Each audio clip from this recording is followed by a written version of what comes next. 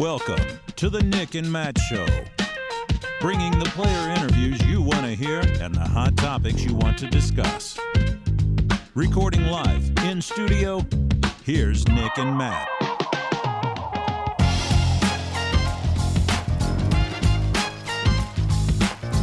What is going on, ladies and gentlemen? We're at episode 136. Matt's been working tirelessly all day to try to get on the guests that everyone wants to hear from. We were able to lock down at least one of them from the previous winners of this past weekend at the Jonesboro Open. Thank you for tuning in, everyone. We're very excited to bring you another Nick and Matt show. Yes, sir. Calvin Heimburg will be on the show. I just got off the phone with him. He's somewhere in Kansas, so he's driving. But I don't think he'll be driving for the interview. And then this one, everybody, Ricky WYSOCKI. Some ranking systems have him as what? The number one ranked player in the world right now. And he's been sitting out a little bit. So we'll see. We'll see. But yeah, that should be an interesting interview. And boy, do we have a lot to talk about tonight. Epic. Yeah. What do they call it? A barn burner? Something happened in Jonesboro. And it was what we've all wanted this year. I think our group text was saying something about this. I said, or I don't remember who, maybe it was me. It was, we want an FPO at the very least, an FPO round where it comes down to the last hole and we don't know who's going to win. And what happened? Evan, how are you doing? Good. And it came down to the last hole and more. Yes. Which of course we'll get to. Yeah. How are you doing, Evan? I'm doing pretty good. Just, man, it's spring. It's rainy. It's dreary up here in New England. I'm ready for some sunshine, and the sun just came out as we got in the studio and beaming through my window. But we're here talking disc golf, and that's honestly better. Yeah. Tournaments are happening. Some people have tournaments all the time. In the winter, we have what we call New England Team Challenge through the winter. Tournaments are really coming back in full swing, and some really great ones. I've been bringing my kids out. Ben? Yes. Did you shoot the round of your life this weekend? Oh, sorry. I meant to do this. Oh. Yeah, brother. No, I shot 980. So I guess so, actually. I guess so. Yes. That's my highest rated round. So I guess that would consider be The round of your life? the rated round of my life. But it was Ratings. rated round. Maybe we should talk about ratings today, too. Yeah. Okay. But I shot 900 Seems round like it's the first hot round. topic. So Well, good job. thanks. Were you were beat by a 15-year-old, right? Which age Yeah. now yes. means nothing. I in disc mean, golf. so out of the field, only one person wasn't beat by a 15-year-old. So even all the pros. But the point is, the age doesn't matter anymore, I think, in disc golf. It No. pretty much doesn't matter. No. Nick, you were beating people when you were how old? I started playing when I was 18. Oh, there you So, go. yeah, 18 or 19 is when I, quote unquote, started beating people. So, wasn't too young. You know, I wish you had showed me the sport 10 years prior. No. You had all the opportunities to, but you were trying to hold me back, I guess. And then you're like, you know what? Maybe we Wait, should. how long have you been playing now then? Since you showed me it in 2013/2014. So 10 years ago. Just about 10 years. Yeah, with a couple years off here and there. So 6 years before that, you would have been 13. I could have brought you out as a 13-year-old. Yeah, we knew each other. I think I've known you since I was like 8 or 9 years old, maybe. Yeah. So, Yeah. Cool. Man, yeah, we got a lot to talk about. So, Evan, go ahead and give us the rundown on the event, and then we're going to break out the topics, and then we're going to get to the interviews and a whole bunch of other stuff. So here we go. Yeah, both divisions were exciting. Came down to the wire in both. Let's start with Cat Mersch, though. Arkansas local, winning it in Arkansas. Ben's favorite player on tour besides Gannon Burr. Correct. He Just doesn't have the same ring. Remember last week? Cat Mersch. No, it doesn't. No, we're not getting into that. But Ben picked her to win, and what happens? She wins in a playoff over Haley King. It was an exciting final round. Kristen Tatar back at the end of Chase card, and we saw lots of new faces. We saw Aria Castroita, a 17-year-old who was the PDGA Rookie of the Year last year, up there fighting. We saw Haley King looking back to be in 2021 form, it seems, and Kat Mersch, of course, playing for her first victory on tour. It eventually goes to a playoff with Kat Mersch and Haley King. I think it'll have some discussion there. What was going through Haley's mind and what was up with her lie? It looks like she was in the better position, but her upshot hit some trees and she had a long circle to putt from the woods that she wasn't able to get down. Kat Mersch was able to lay it up for the playoff victory. Like I said, that's her first elite win of her career. It's only her third podium on tour of her career. The other two, the first one was at Jonesboro last year, and the other one was last week at Champions Cup. So lots of recency going well for Kat Mersch. We saw Holland Hanley get a fourth place finish. She is now tied for second in the Disc Golf Pro Tour points. Evelina Salonen had a good weekend, finishing fifth and beating Kristen Tatar as the best European of the weekend in FPO. Kristen Tatar finishes sixth off the podium yet again. That's her second finish off the podium this season. The first two times she's ever been off the podium at Disc Golf Pro Tour events. Kristen Tatar still leads in Disc Golf Pro Tour points. Definitely the best player of the season still, not taking any of that away. Her Disc Golf Pro Tour lead actually is the largest lead since 2020 in Disc Golf Pro Tour points. A great pace she's setting. And worth noting, Ella Hansen, Henna Blomers, Heidi Line, and Missy Gannon finishing 7th, 8th, 9th, and 10th. It was an exciting weekend of disc golf. Like I said, there's a lot of names all throughout the place. Over in MPO, we saw Calvin Heimburg and Eagle McMahon go down to the wire. They're trading strokes back and forth through the entire final round. I think they were matched through the first two rounds, right? Mm-hmm. It was tied after one, tied after two. One was going head by a stroke or two. The other was going ahead by a stroke or two, back and forth constantly, all the way into hole 18. They are tied. Heimburg took a stroke back on 17 to tie it up, has the box on 18, throws a great drive.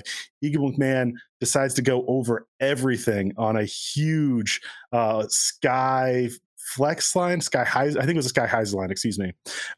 Ends up going OB, doesn't make it back in, has to go way back. And from there, he's just playing hero ball, trying to get the miraculous shot of, ends up triple bogeying to give Calvin Heimburg a 3-stroke win. That's Calvin Heimburg's largest margin of victory of his career at an elite event. Of his now 9 elite wins, 3 strokes, the largest. I should have had this prepared. But it's something like his last 3 wins combined were by 2 strokes at elite events. Wow. Mm-hmm. Yeah, he had a playoff. That's right, against Macbeth last year. Mm-hmm. And yeah, that brings it up. Calvin Heimburg's now won 3 out of the last 4 years at Jonesboro. Mm-hmm. The only year he didn't win of those 4, he finished second. To Ricky WYSOCKI. I find this one interesting. It's a little bit cherry picked, a little bit not. But Calvin Heimburg becomes the second MPO player to win a Disc Golf Pro Tour Elite event 3 times. Ricky WYSOCKI was the first to do it. He did it at Jonesboro. He also did it at Ledgestone. That's including the year that him and Calvin Heimburg actually tied. So WYSOCKI's done it twice. So notably, Paul Macbeth has not done it, not at a Disc Golf Pro Tour Elite event. He has done it at National Elite Tours and Majors. If you combine National Tours and Pro Tour, like DDO, for instance, he's won numerous times, maybe 5. One of them was a Disc Golf Pro Tour, maybe 2, but not 3. Mm-hmm. So that's why it's a little bit cherry picked, but also I think it's fun and worth it. But going down the leaderboard, Eagle McMahon finishes on the podium still. He has back-to-back podiums for the first time since 2021. I think he's been looking really, really good since getting that elbow shoulder injury. I forget exactly what body part. Isaac Robinson gets a podium after his Champions Cup win. This was his first time ever playing Jonesboro, and he gets a second place finish. And I think if you ask people what would be Isaac Robinson's best courses on tour, I don't think this wouldn't be one very high up, but he's playing well. He gets the podium finish. Ben Callaway also finished in that tie for second with them. That's his best finish on tour of his career. Andrew Presnell gets a 5th place spot, likely getting him a Disc Golf Pro Tour tour card. And I wanted. Oh, did I not have Silas Schultz listed down? He was playing really well, was he not? He did. He I don't know how he finished. And then through the first 2 rounds was playing pretty well, and then the last round had kind of fallen off a little bit. Okay. Put him in 13th place to end the event. He popped into my mind, and I thought he was in that mashup of 5th place finishes, but turns out he's not, like you said. And going down the leaderboard, Gannon Burr, who's one of the top players nowadays, finishing in 10th. That's a little bit low for him. And then also Chris Dickerson and Paul Macbeth tied for 15th with Simon Lizotte also in 23rd. So it was a heavy just bunched leaderboard. And if there's one more name I have to mention before I finish this, it's James Conrad. He finished tied for 5th. He shoots as of now 1101. I don't know how to word that. 1101, whatever you want to do it. 1101 rated round as of now. Official ratings are still pending. I think they will be published on the second Tuesday of the month, so we have about another week to go. But as of now, sitting at 1101, the first 1100 rated round on the Disc Golf Pro Tour since 2019 when Garrick Earthy did it at MVP Open. The first 1100 rated round of James Conrad's career. The best he previously had was, funny enough, 1099. Which he jokingly said, this will probably go down to 1099 once the ratings become official. He was like, please don't happen. But yeah, Maple Hill, 1099. Yeah, but to go on that 1099 for a quick second at MVP Open in 2018, that was the last time he won a Disc Golf Pro Tour event. Of course, he's won 2 majors in between, which have been very important. But that was in the final round to get a 1-stroke victory over Paul Macbeth. Ricky Wysocki shot an 1100 rated round that event in round 2, but then stumbled in the final round.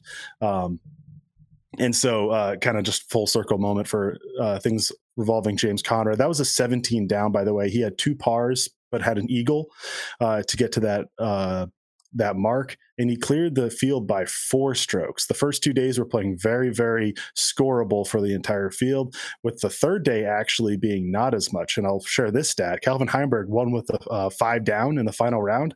That's Calvin Heimburg's worst round, score to par wise, at Jonesboro since 2019. So through this whole stretch of him winning and finishing in second, he's never finished worse than that. And the final round, when he does win, he shoots that low just because it was a lot windier and tougher conditions. Did I miss anything? No. And you set us up, you teed us up for so much. So before we get into that topic, though, ratings, we've talked about it a few times now in the first 13 minutes now. Yeah, congratulations to Kat Mertsch. You could tell this really meant something to her more than sometimes you see other players, and just purely by the celebration. Everyone's reaction to that is a little bit different. I think some of my kids thought it was a little, they weren't used to that. It was a little strange celebration, the screaming from deep in your soul. But that's good for them and good for everybody else to see. Like, this means a lot to somebody.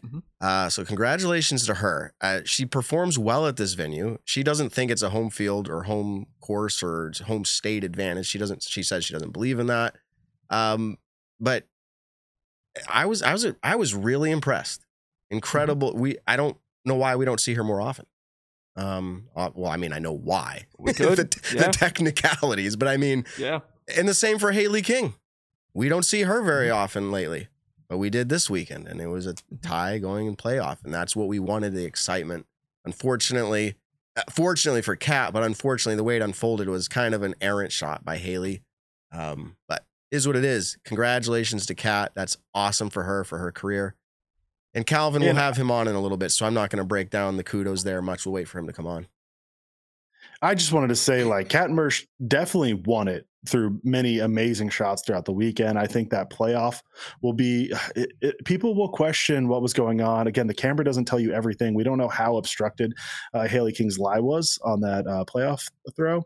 But it looked like, an errant upshot. But Kat Mertsch she was getting eagles during the weekend. She, on hole 14, which plays as a par 4, I believe, for the women, she went a full bombing flex shot that just absolutely parked the hole for the eagle, which was one of the coolest shots I've seen from any woman in a long time. Like, that was so cool. And I love that hole, first of all.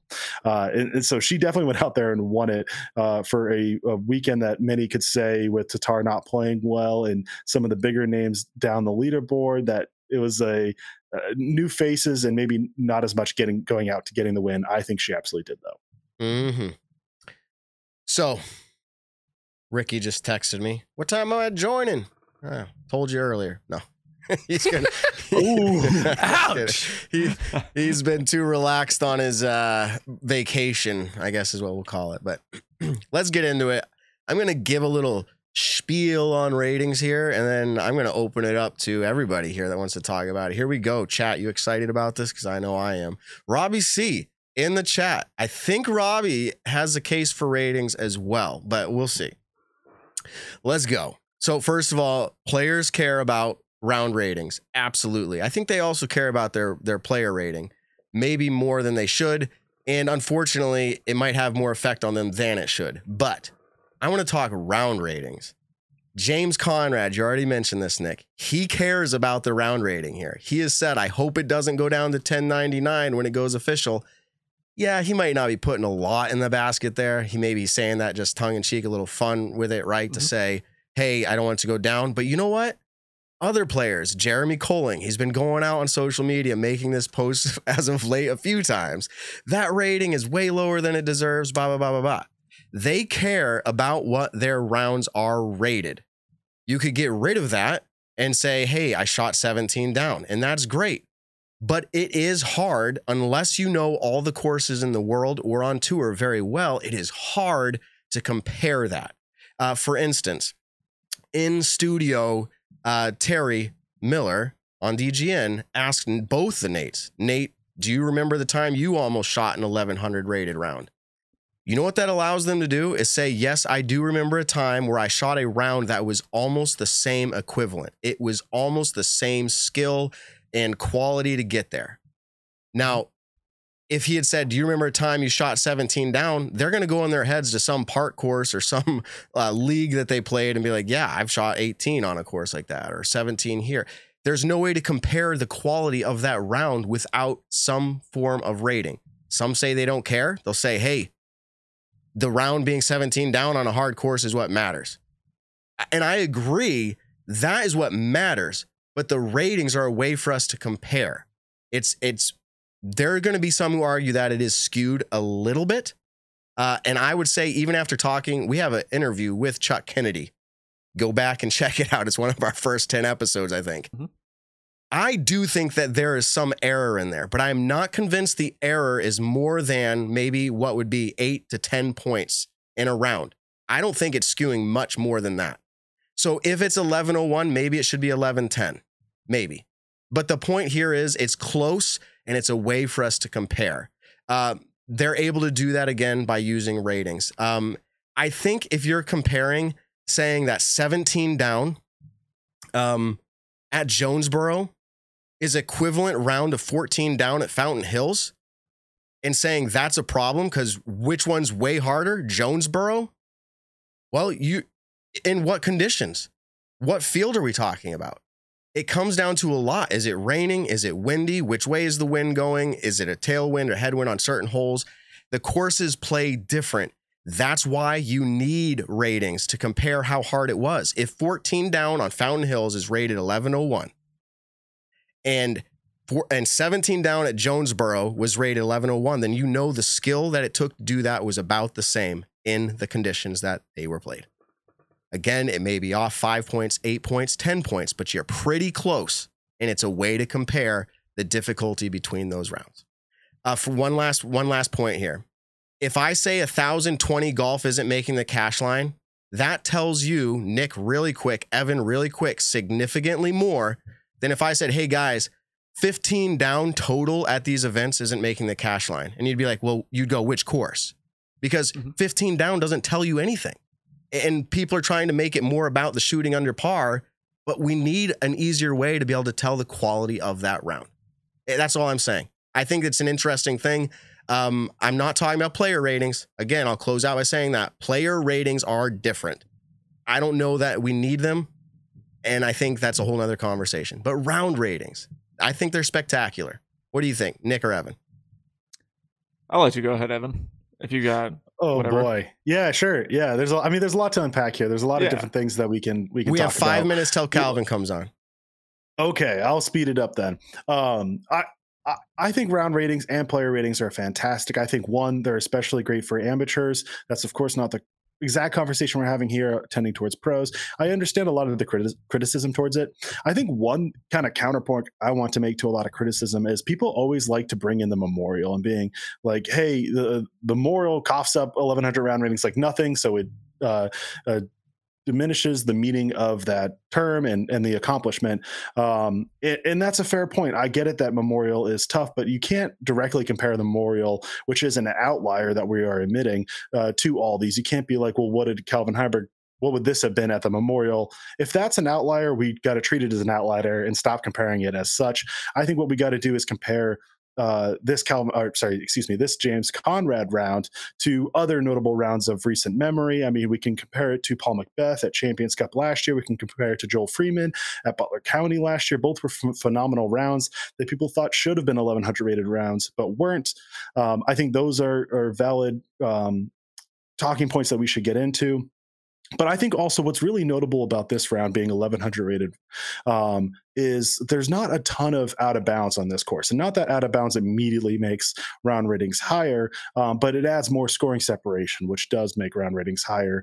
And so I think the fact that James Conrad did this is really, really notable. And the fact that he cleared the field by 4 strokes. Yeah, it was playing easy, but clearing the entire field at an elite event by 4 strokes is absolutely incredible. And this is an accomplishment. I wish I could calculate this a little bit faster, but all I got right now is just by player. I pulled up Paul Macbeth, checked out all the times that he beat the entire field by 4 or more strokes at an elite or major. The last time he did this was 2021 USDGC. And the last time before that was 2018 at Deglo, which was the 18 down round, where he actually cleared the field by 7 strokes, which is unreal. But Paul Macbeth hasn't done this anytime recently. And I know Paul Macbeth's having a little bit of down year. That's a separate topic right now. But he clearly has been dominant as of late, and he has barely ever done this. So I think that makes it a really, truly notable round. And I hope it stays 1100 because I think it deserves to live on in history as one of the great rounds. Yeah, you brought up OB, and I think OB is a fantastic point to show you that the ceiling of ratings can increase. The ceiling can increase because the course is technically a lot harder. But you still have to shoot the round to get the rating. But it does allow the ceiling to increase. What do you think, Nick? Mm-hmm. I mean, this is kind of the conversation that we've had so many times before. Here it is again. Yeah, I know, right? Which I think it's a fun conversation to have just with anyone in general. But I guess my kind of take on it is we're so infatuated with this round just barely squeaking above 1100 that we're not taking into the fact that it was 17 down. So let's say ratings weren't existent. Everyone would say, oh my gosh, James Conrad just went out and shot 17 down, just shot almost, 18 down at one of the Elite Series courses, beat the field by 4. I mean, there are so many different things that we could talk about, but we're so kind of headstrong on what I would say is a very flawed rating system. I think there's too many different propagators. This course doesn't have as much OB as a course like Fountain Hills does. 2018 Deglo that Paul played his 18 down at didn't have as much OB as the Deglo that we play nowadays does. And so the propagators are different. I mean, if Paul goes or James or Ricky or whoever shoots 18 down at the Deglo that we have nowadays, it'll rate better than more than likely than what the 18 down in 2018 rated. So I just think there's too many propagators. Plus, it's also nowadays on the Elite Series events, it's also harder to rate because the skill of players and the ratings that the players bring with their own propagators, these players being a propagator, is so much higher than what it was back in 2018, 2019, 2015, 2013, 2012 even, since kind of the inception of these 1100 rated rounds that we see more frequently. It's just a completely different field that James is playing nowadays compared to what the players were playing 10 years ago. So if anything, it's harder to shoot 1100 rated now, which makes it all the more impressive for a player to go out and shoot an 1100 rated round. And I think that's a benchmark. If you can say, how many players there's not that many of them who can actually say they've shot an 1100 rated round. But I just think that there's too many outliers. There's too many propagators for the system to work perfectly. If I was to make a rating system, I would make a course be the rating. So on a perfect condition day, Jones Gold or Jonesboro, their gold level layout, let's say even par is 1,000 rated. So every single stroke is plus or minus that, whether you're over par or under par. I think that's better than having every single player. But then when it's raining and the wind is 30 miles an hour in your face, you're gonna, someone shoots 18 down, then you're like, that was way better than a perfect day. Exactly. But now that's, fewer propagators that the system has to account for. Then you've got players ranging from 1048 rated down to, let's say, 998 rated. And 10 years ago, players were 930 rated playing in Elite Series events. And those players are going out and they're throwing OB 10 times more than, another great player. Like for me, when I went to Ledgestone in 2017, I shot plus 20, plus 30, or plus 40, whatever it was by the end of the tournament. So if anything, I'm helping out pros with their rating. One, I'm donating money, and two, I'm helping out their rating because I am playing so bad that it helps them when they play a good round. So I just because think it's based off of your rating, Yep. which says What's how that? good you are, which says when you're playing a certain level, it says how hard the course is. I'm saying when you came in and you said it's a very flawed rating system, I don't agree with that. I think it's flawed by, like I said, maybe 10 points a round. Which, if we're saying someone has 1101 and someone says they have 1111, in my mind, that might be a difference between a record and not. But to me, I'm going, dude, anything that's within 10 points of 1100 is fantastic. Like, I agree. You can't pinpoint it down to 1101 or 1102 is that much better. Like, don't do that. That's foolish. Yeah. But I think it's just, and this is kind of my last little spiel on it. For me, I think ratings, in a sense, take away so much from a tournament.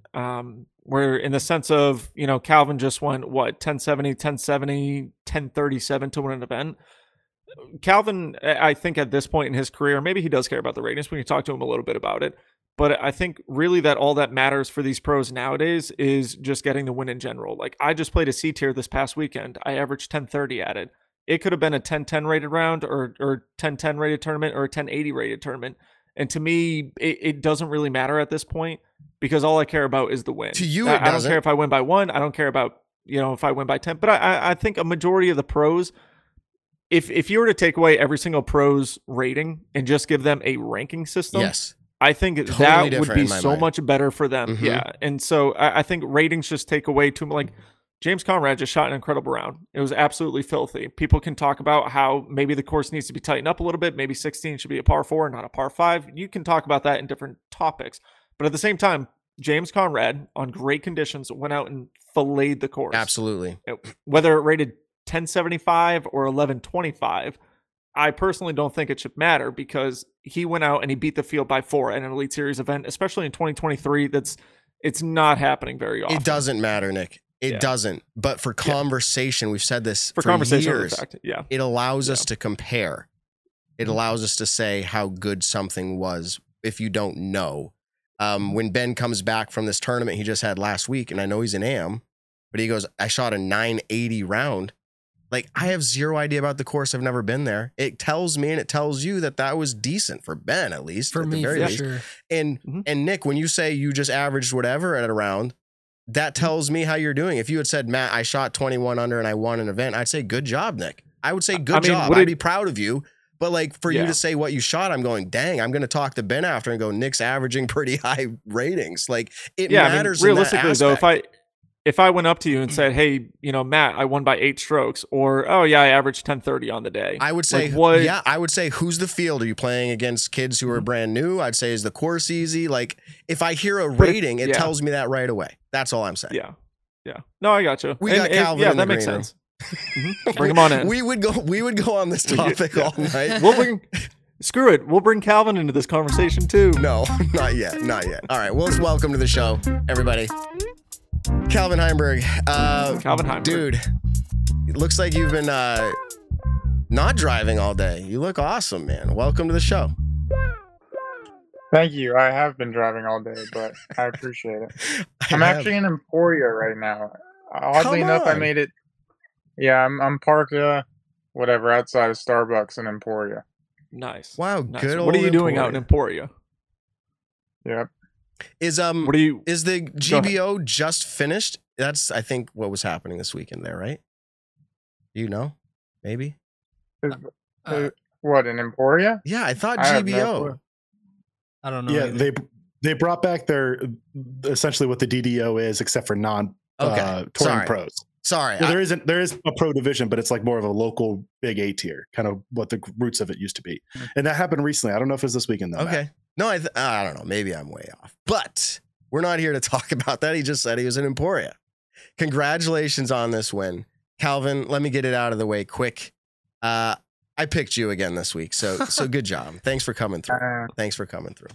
Thanks for believing in me. This is the We've year come of me. a long way. Yes. Yeah, I was gonna say a couple years ago, You Matt would have doubted been him. like, Calvin can't win anything, and now he's just like every single week. It's it's very easy to predict who Matt or Ben are gonna pick because it's usually Gannonburg and Cap Merch, and Matt is just right off the rip, Calvin Heimburg, Calvin Heimburg, Calvin Heimburg. So No, I haven't picked him every week. I pick him when I think he's due to win. It is the year of Calvin winning.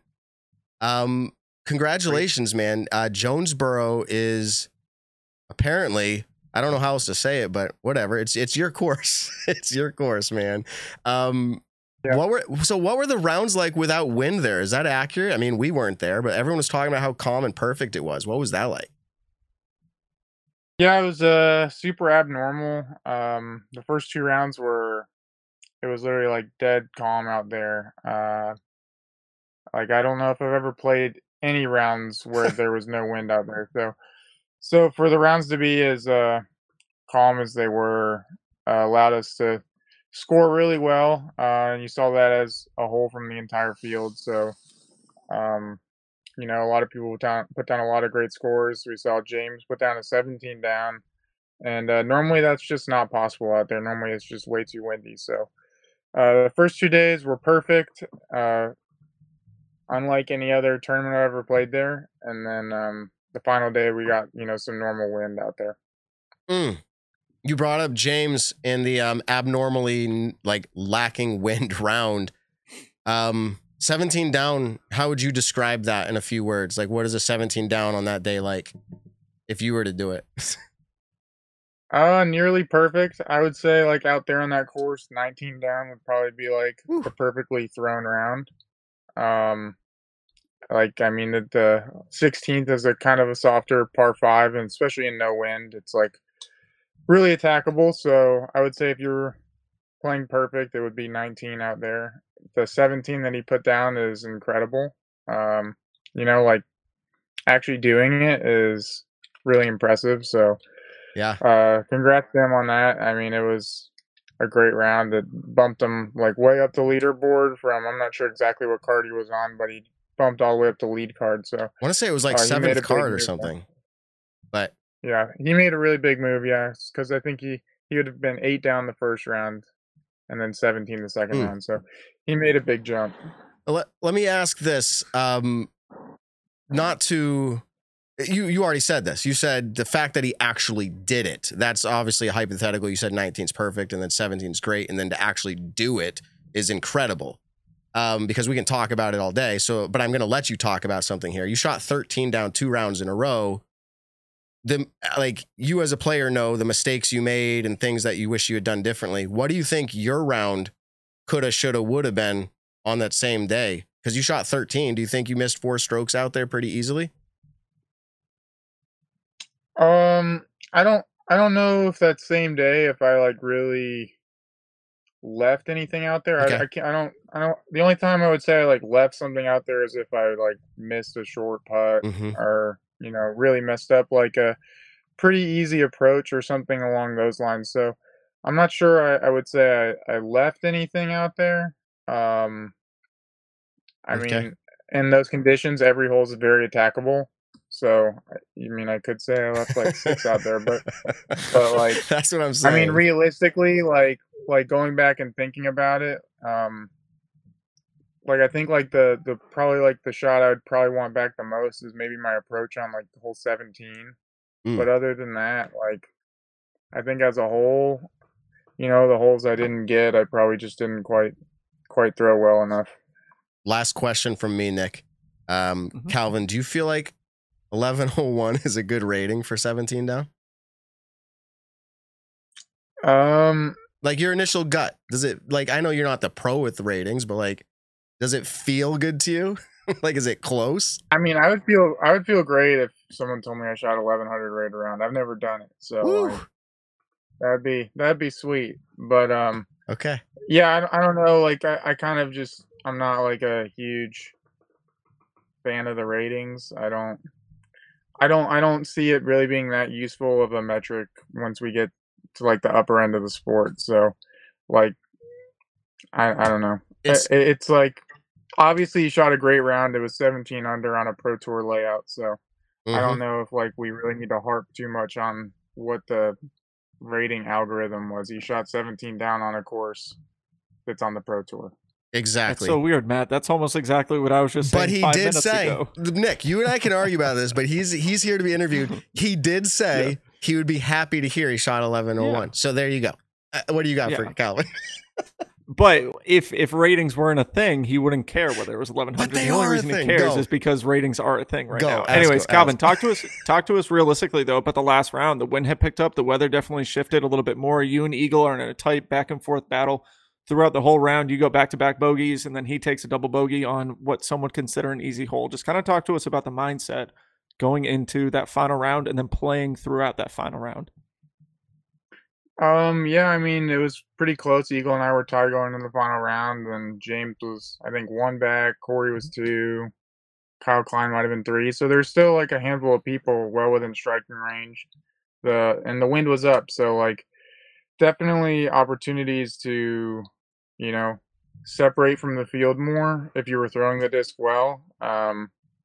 But also nobody got to really practice in any wind that week. It was a really calm week as far as weather even went on the practice days. So everyone was kind of going out there blind and having to kind of improvise off of their original game plans. And the wind out there is kind of swirly, so it can be a little difficult to always predict what's going to happen with your disc. But I went into the round knowing I wanted to play aggressive. I wanted to go for things and kind of like, you know, kind of push things forward. Definitely bit me a couple of times early, you know, with those back-to-back bogeys. But I did get all those strokes back on hole 6 when Eagle double bogeyed. So all those strokes back, you know, was kind of a gift there. But yeah, we were neck and neck. No one really played outstanding, I would say. It was windy, but like even with it being that windy, I wouldn't say either of us were that satisfied. Like I 5 down isn't really that impressive in that wind, especially seeing as how well we were playing earlier in the week. So, but yeah, I mean it was close coming down the stretch, and you know it's kind of where you want to be. You want to be in contention coming down the final stretch, and I was able to, you know, execute a few shots in key moments and come away with the win. Talk to us just a little bit about, is there a sense of relief when you watch a player on the 18th hole? You guys are tied going into it. Is there a sense of relief when that player throws OB or doesn't throw an ideal shot? 18 is a hole that you've had numerous success on over the last few years. Just kind of talk to us about the 18th hole and just kind of the mindset from the tee pad all the way to the finish of it. Yeah, the 18th at Jonesboro is a really difficult hole to birdie. It's a longer par 4 with a pretty tight gap, and then like you really have to attack either the left or the right side of the fairway. You can't really be down the middle of the fairway if you want to be going for birdie. So most people, if they want to play for birdie, they'll go out to that right side. I've in the past, you know, thrown shots that flex back out to that left side, which is I think probably even more preferable. But I threw my shot and kind of overturned it, but ended up in that right side, and Eagle had been throwing that hyzer shot over the top all week. I don't know if I'd ever seen anyone do it before, but he executed it perfectly the first 2 rounds, just happened to throw it a little too far the final round. I don't know if there was a little wind up there that kind of held it too straight or whatnot, but you know, when he threw out of bounds, it seemed pretty much over to me. I mean, unless like they told us that there was some kind of crazy roll out of bounds when we went up there, but him throwing a hyzer over out of bounds the whole way, once it went out of bounds, it kind of to me felt like, you know, best case scenario for him was going to be like a 5. So, and from where I was off the tee, I knew I was probably going to have an easy par. And then, like, if I really needed to, there definitely was a way to get birdie from where I landed. Yeah, it was incredibly exciting in both FPO and MPO coming into that hole. I want to go back a few more holes. We're just going to ask you about your rounds. 15, I think it was 15. Is that the one downhill log, the basket on the log? Is that 15? That's 14. Okay. It's 14. 14, a much windier than the previous rounds. Eagle steps up, lasers it down there, pretty much bullseye, and then you have to come up and is his thought in your head, or are you? I would imagine it's not as a professional, but maybe it is. What are you thinking when you stepped up? I'm thinking really just about my shot and how I'm gonna do the same thing. Like I did just watch him base the hole, but if anything, it's like I got a little more information, how the wind was reacting. I got to watch him and Corey throw the hole before I did. But True. yeah, once I get up there, it's just trying to execute my game plan. I knew what I wanted to do. I'd been throwing that same disc. I just kind of pulled it a little the first 2 rounds, so it was just aim a little more to the left, and I put it right down there by the basket as well. I don't know why, but that just hit me as such a it was humorous to me to hear you say he basted the hole. So as you're out there playing with incredible players, and I'm sure the same for them, vice versa, you being an incredible player, do you guys ever have those moments of you're like, dang, that is an incredible shot? Does that go through your mind a lot during a round? It depends on the round. I mean, it definitely happens often. You watch people do pretty crazy cool stuff all the time when you're out there playing. It's always cool. I know when I play with Eagle, I watch him do things that I just can't do. Like him and people like Barella who just throw so incredibly far, and you play with them and you're just I don't even know what that next gear is like. So it's always cool to play with people that do crazy stuff, whether it's just crazy little hyzer flip lines in the woods or just weird stalling backhands. It's always cool to watch how other people attack the course because everyone kind of has a different toolbox. Yeah, and I'm sure they're thinking the same when they play with you. I think from a viewer's perspective, when we saw you step up after seeing what Eagle did, we're feeling the nerves, I think, in some weird way through you or other players that you want to do well. And it was just an amazing thing to watch you just back it right up. Hole 14. That was just awesome. Yeah, I think you answered pretty well 18 with him, with Eagle taking his drive over out of bounds the whole way. Is that a throw you could do? Or is that something where you feel like that's, again, another toolbox? That's something different. Is that throw beyond you? I have no clue. I've never tried it. So, Okay. Throwing an over the top shot and then having it fade back between 2 clusters of trees, and yeah, it's just one of those things I've never practiced. I know he wasn't the only one throwing it during the event. I think I know. I stayed with Thomas Gilbert, and he had talked about going that way.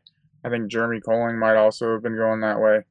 But I don't know if they were throwing it quite as far down there or if they were hyzering out into the earlier clump of trees that was in bounds. I'm really not sure what their results were, but I know for Eagle, he was throwing it really well the first 2 rounds. I mean, he went birdie on hole 18 the first 2 rounds. I feel pretty comfortable going up that gap. So I don't know. It's just not a shot I ever practiced.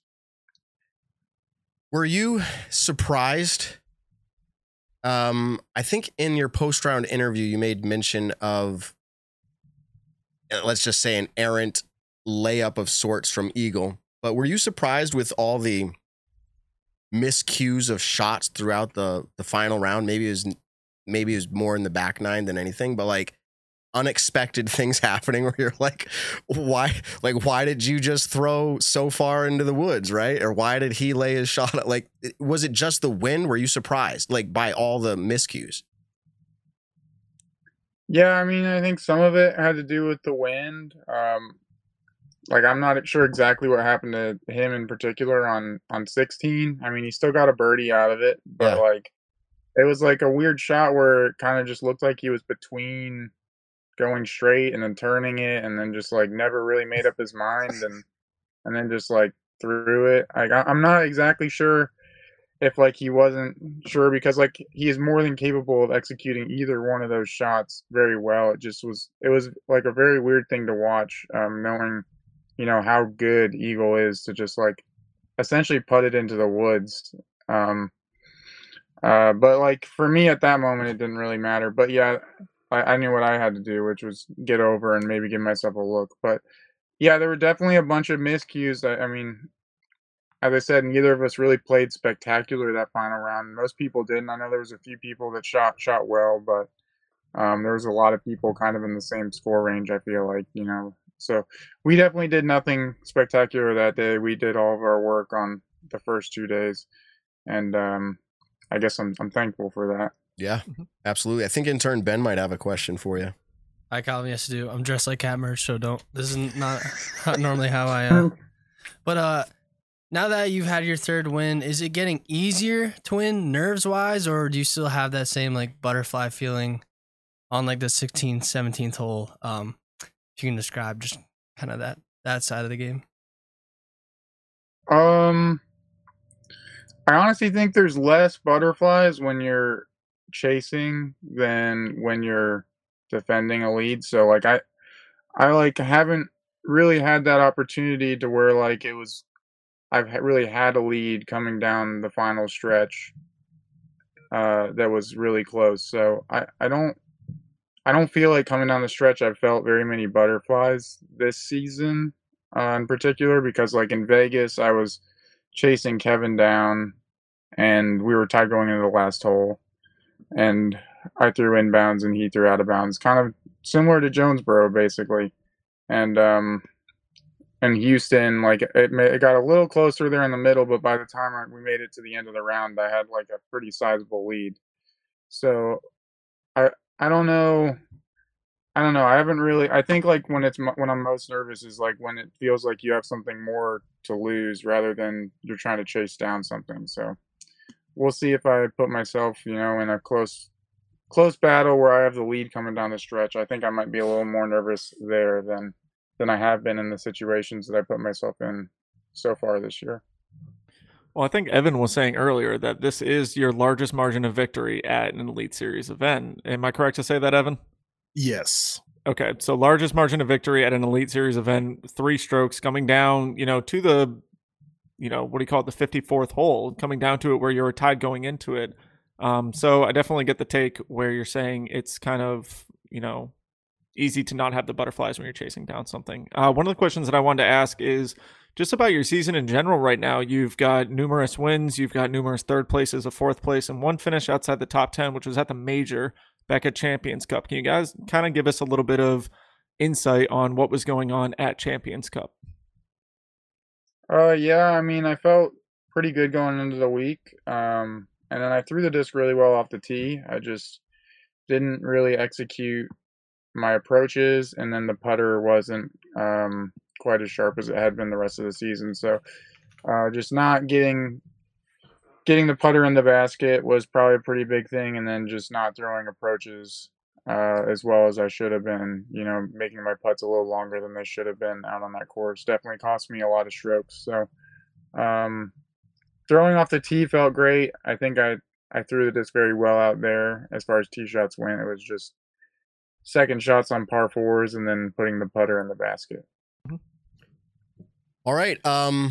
UDisc currently and other ranking systems have you as number 1. I heard you asked, I think it was the press conference going into Champions Cup, how you felt about that. And you said, hey, I can't do the impression as good as Ben Calloway, but hey, this is where you're at. Like, what do you think coming into this event? And you said like, hey, I don't think any of that matters. I could probably, actually, I have the recording somewhere, but what do you think now? This is not pre-event. This is not asking how you're going to do at your next event. Like, what do you feel? What are you taking away from the fact that these ranking systems have you as number 1 right now?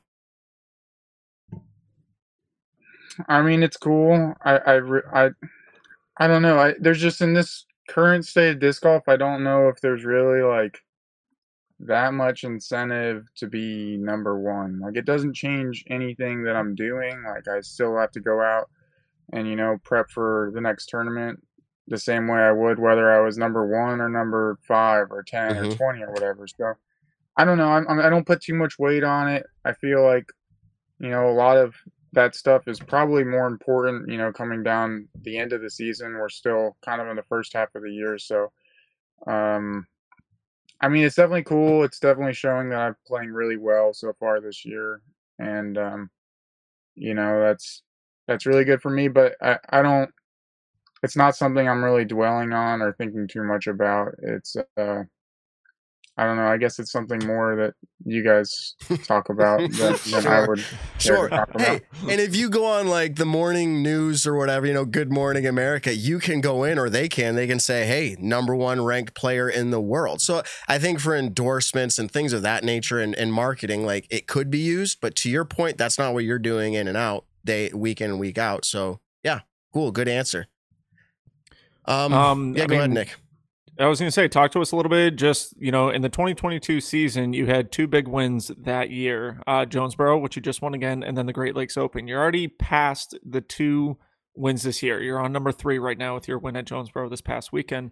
What changed between 2022 and 2023? What was your off season like? Like, what kind of elevated this next fire in your play? Well, I mean, first off, I would say I really only have 2 wins. Like I don't think the Silver Series count for anywhere close to as much. So Okay. maybe we'll call it 2.5 or something, just to be fair, which is still more than 2. Mhm. But yeah, I think really last off season was a little more relaxed than the prior one. The prior off season, I bought a van and built it out, and I might have procrastinated a little bit. So the end of that off season was spent being a carpenter and an electrician and a plumber here building out a van. And a little less time was spent actually preparing for the season. So I just don't think I was quite as sharp at the beginning of the season. And that kind of compounds as you go out on the road. It's pretty tough to once you're in the grind of a season, it's pretty tough to actually really work and sharpen a lot of skills, because a lot of times you're just going out to a course, learning the course, and then you're showing off what your skills currently are. It's you really have to, it's really tough to put aside enough time to actually re-sharpen skills that are a little dull. So I would say just being able to practice a little more prior to the actual season starting definitely helped kickstart this season. And I think in general, I generally start the years pretty well. As far as a general statement about how I generally play. So yeah, I think it's just playing a little more, and so far this year the putter's been a little bit better, and just when you're trying to compete for a win, a couple strokes going into the final round makes a pretty big difference. Being 4 back as opposed to 2 back, or winning by 1 as opposed to being back 2 or something. It all adds up, and those little tiny differences do make a pretty big difference when it comes down to the last few holes of an event. If something is feeling off at a specific tournament, are you focused more on that leading up to the next tournament? I know you were talking about how you have to practice the course, kind of fine tune your skills on the course and learn it from any changes from last year. But how are you practicing mid-season to kind of sharpen up other skills that may have been off the weekend prior, going from Champions Cup to Jonesboro? Yeah, so putting was one thing that I said about Champions Cup that was off, and that's probably the easiest thing to sit down and practice, because we're constantly around baskets, and it's just a matter of setting aside enough time to get that feeling of confidence back. So putting's a pretty easy one to fix, but sharpening other skills when you're on the road is a little tougher, because I do think it's probably more important to go out there and learn how to play the course that you're playing for the tournament than it is to go out and practice whatever forehand putters or whatever. It might be something that might shave 1 stroke off your round or every other round or something, but learning the course is going to help you more as far as that event goes. So I don't know. I feel like putting's an easy fix. You really have to dedicate yourself and put aside quite a bit of time if you want to sharpen other throwing skills while you're on the road. If you could give kind of one putting tip to everyone listening right now, what would your tip be? Well, what worked for you at Jonesboro? What tip worked for you? Because you were hitting putts, man. Yeah, I don't know. It's all just about creating when you're going your practice putting. If you can just try to imitate that same mental state when you're out there on the course.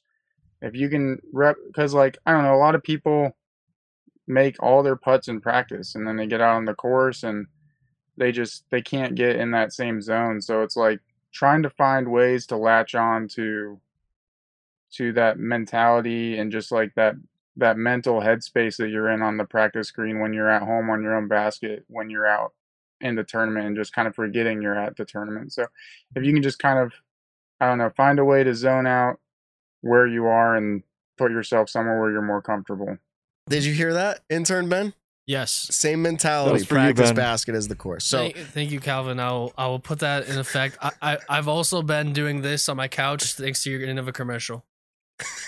Flicking it up in the air. Yeah, getting that pop. Getting I was that wondering if pop. Calvin was going to say that as his answer, be like, "Oh, we'll check out the commercial that I have." I wonder how many people are doing that because I was on the course popping it up too. I'm like, It's all about gotta the pop. practice. Yeah. That definitely helps. It does. Okay. It definitely helps. That's how I figured. I don't know. That's what I was doing when I was like in middle school and was just sitting at home on the couch or whatever when I couldn't be outside. You hear that? Gotcha. To my boys, they watch the show upstairs above me. Yeah. So I should look up. You hear that, boys, when you're sitting on the couch. Get out the putter. You're about to hear discs start hitting the floor when they miss the catch. Just pop, pop, pop. Dust is like falling down on me. Calvin, last question for me for a second. The rest of the majors coming up through the year, which one do you feel like suits you the most? We have obviously the World Championships in Vermont, the European Open, and then the USDGC. Which one do you kind of feel like suits you the most? I would probably say, that's tough. I would say I've probably had like USDGC is a weird one because like if you're off a little, like you're just gonna plummet down the leaderboard. Off a little there just means you're out of bounds a lot and you plummet. But I think I've had more success there than either the other two tournaments. Worlds at Smuggler's Notch, I definitely think I have a pretty good chance at. I'm really comfortable out on both of those courses, but so are a lot of people. So I think it'll be a pretty exciting Worlds. I think there's going to be quite a few people in contention coming down the end because it kind of is a test of all skills, and it'll be interesting to see who's firing off that week. But I think and then European Open, I've only played once, so least amount of experience there. But I would probably say USDGC. If I had to pick one that I felt most comfortable at, it would probably be USDGC out of the remaining three. Okay. I have For the record, 2 podiums at USDGC, and at Green Mountain, you've had 3 top 10s. So, and the top 10 at European Open last year. So, I mean, great at all of them, just to round it out, give some context to everyone. Okay. Yeah, but top 10 at European Open, but like 20 strokes back or something like that. Fair enough. Fair enough. I had 3 questions. One came from Hannah Macbeth in the chat. One that I was going to ask, and then last question. But we're going to go with Hannah Macbeth because the time's running out here. She said, please ask Calvin who he's most looking forward to seeing on the red carpet at tonight's Met Gala. I don't know. That's from Hannah Macbeth. Well, I wasn't aware that the Met Gala was happening tonight. You weren't invited? I'm not even sure who's. No, I wasn't invited. I must have missed the invitation in the mail or something. Okay. And then just say Dua Lipa. I think she's one of them, or Roger Federer. They might be one of them. So you can just pick one of those. There you go. Yeah, that'd be great. Let's see Roger. Let's he's do a it. legend. Last question. What do you listen to driving down the road? All these hours of driving. Podcast, audiobooks, music. What kind of guy are you? It kind of depends on the mood. Could be a little bit of anything. Sometimes I just have TV shows playing in the background, Yeah. more audio than anything. But yeah, I mean, there's also a lot of phone calls going on. I definitely use talking on the phone quite a bit. It's a good way to kill quite a bit of time. But yeah, it's kind of just depending on the mood. I feel like music kind of gets old after a while. So does the podcast. I mean, kind of everything does, especially when we have these long cross-country drives. So you kind of got to cycle through them all and mix it up so you don't drive yourself crazy because it's literally 30 hours between Jonesboro and Stockton, California. And just to follow up to that, you said you have to cycle through everything. Are there periods of time where the windows just get rolled down and you're just blowing like that? No? No, I don't think I roll down the windows too much driving this van. Okay. It'd be a pretty noisy experience, but there are moments of just pure silence, you know. And, those are nice too sometimes. What would that be like? Everyone in the chat, everyone listening, post this week, sitting in a van quietly with Calvin Heimburg for hours. I don't know. All right. Well, we thank you so much for coming on. We knew it would happen again. It just took a little bit for me to pick you again. No, that's not right. I picked you at Champions Cup. You failed me. I'm sorry. But. Yeah, I let you down. I'm glad you came back the next week and were like, he's gonna bounce back. So exactly. I appreciate you believing in me despite my shortcomings. I feel like, I'm just glad you don't hate me anymore. I know, man. It's Nick loved that. The chat loves that. They're like, what did they say earlier in the chat? They said something like Matt should have like deep down spot for Calvin in his heart or something. I don't know, but we are happy to have you on here. Great guest as always. We totally appreciate it. And unless you have anything that we missed or you want to talk about, we're going to let you go and do what you need to do for the evening. I think I'm good. I thank y'all for having me, and thanks everyone for all the support.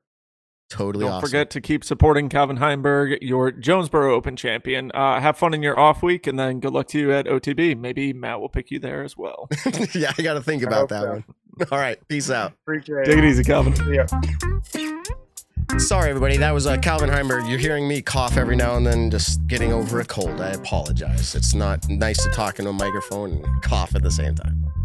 Yeah, definitely not fun. Well, Nick, whether or not you know it or not, we do have someone else in the green room already lined up. So I think without further ado, we should bring him in. Everyone may know him. I don't think they've forgotten yet. Let's bring him in. Ricky WYSOCKI. Everybody, this is the guy who we haven't seen on the leaderboards lately, but here he is on the Nick and Matt show. What's up, man?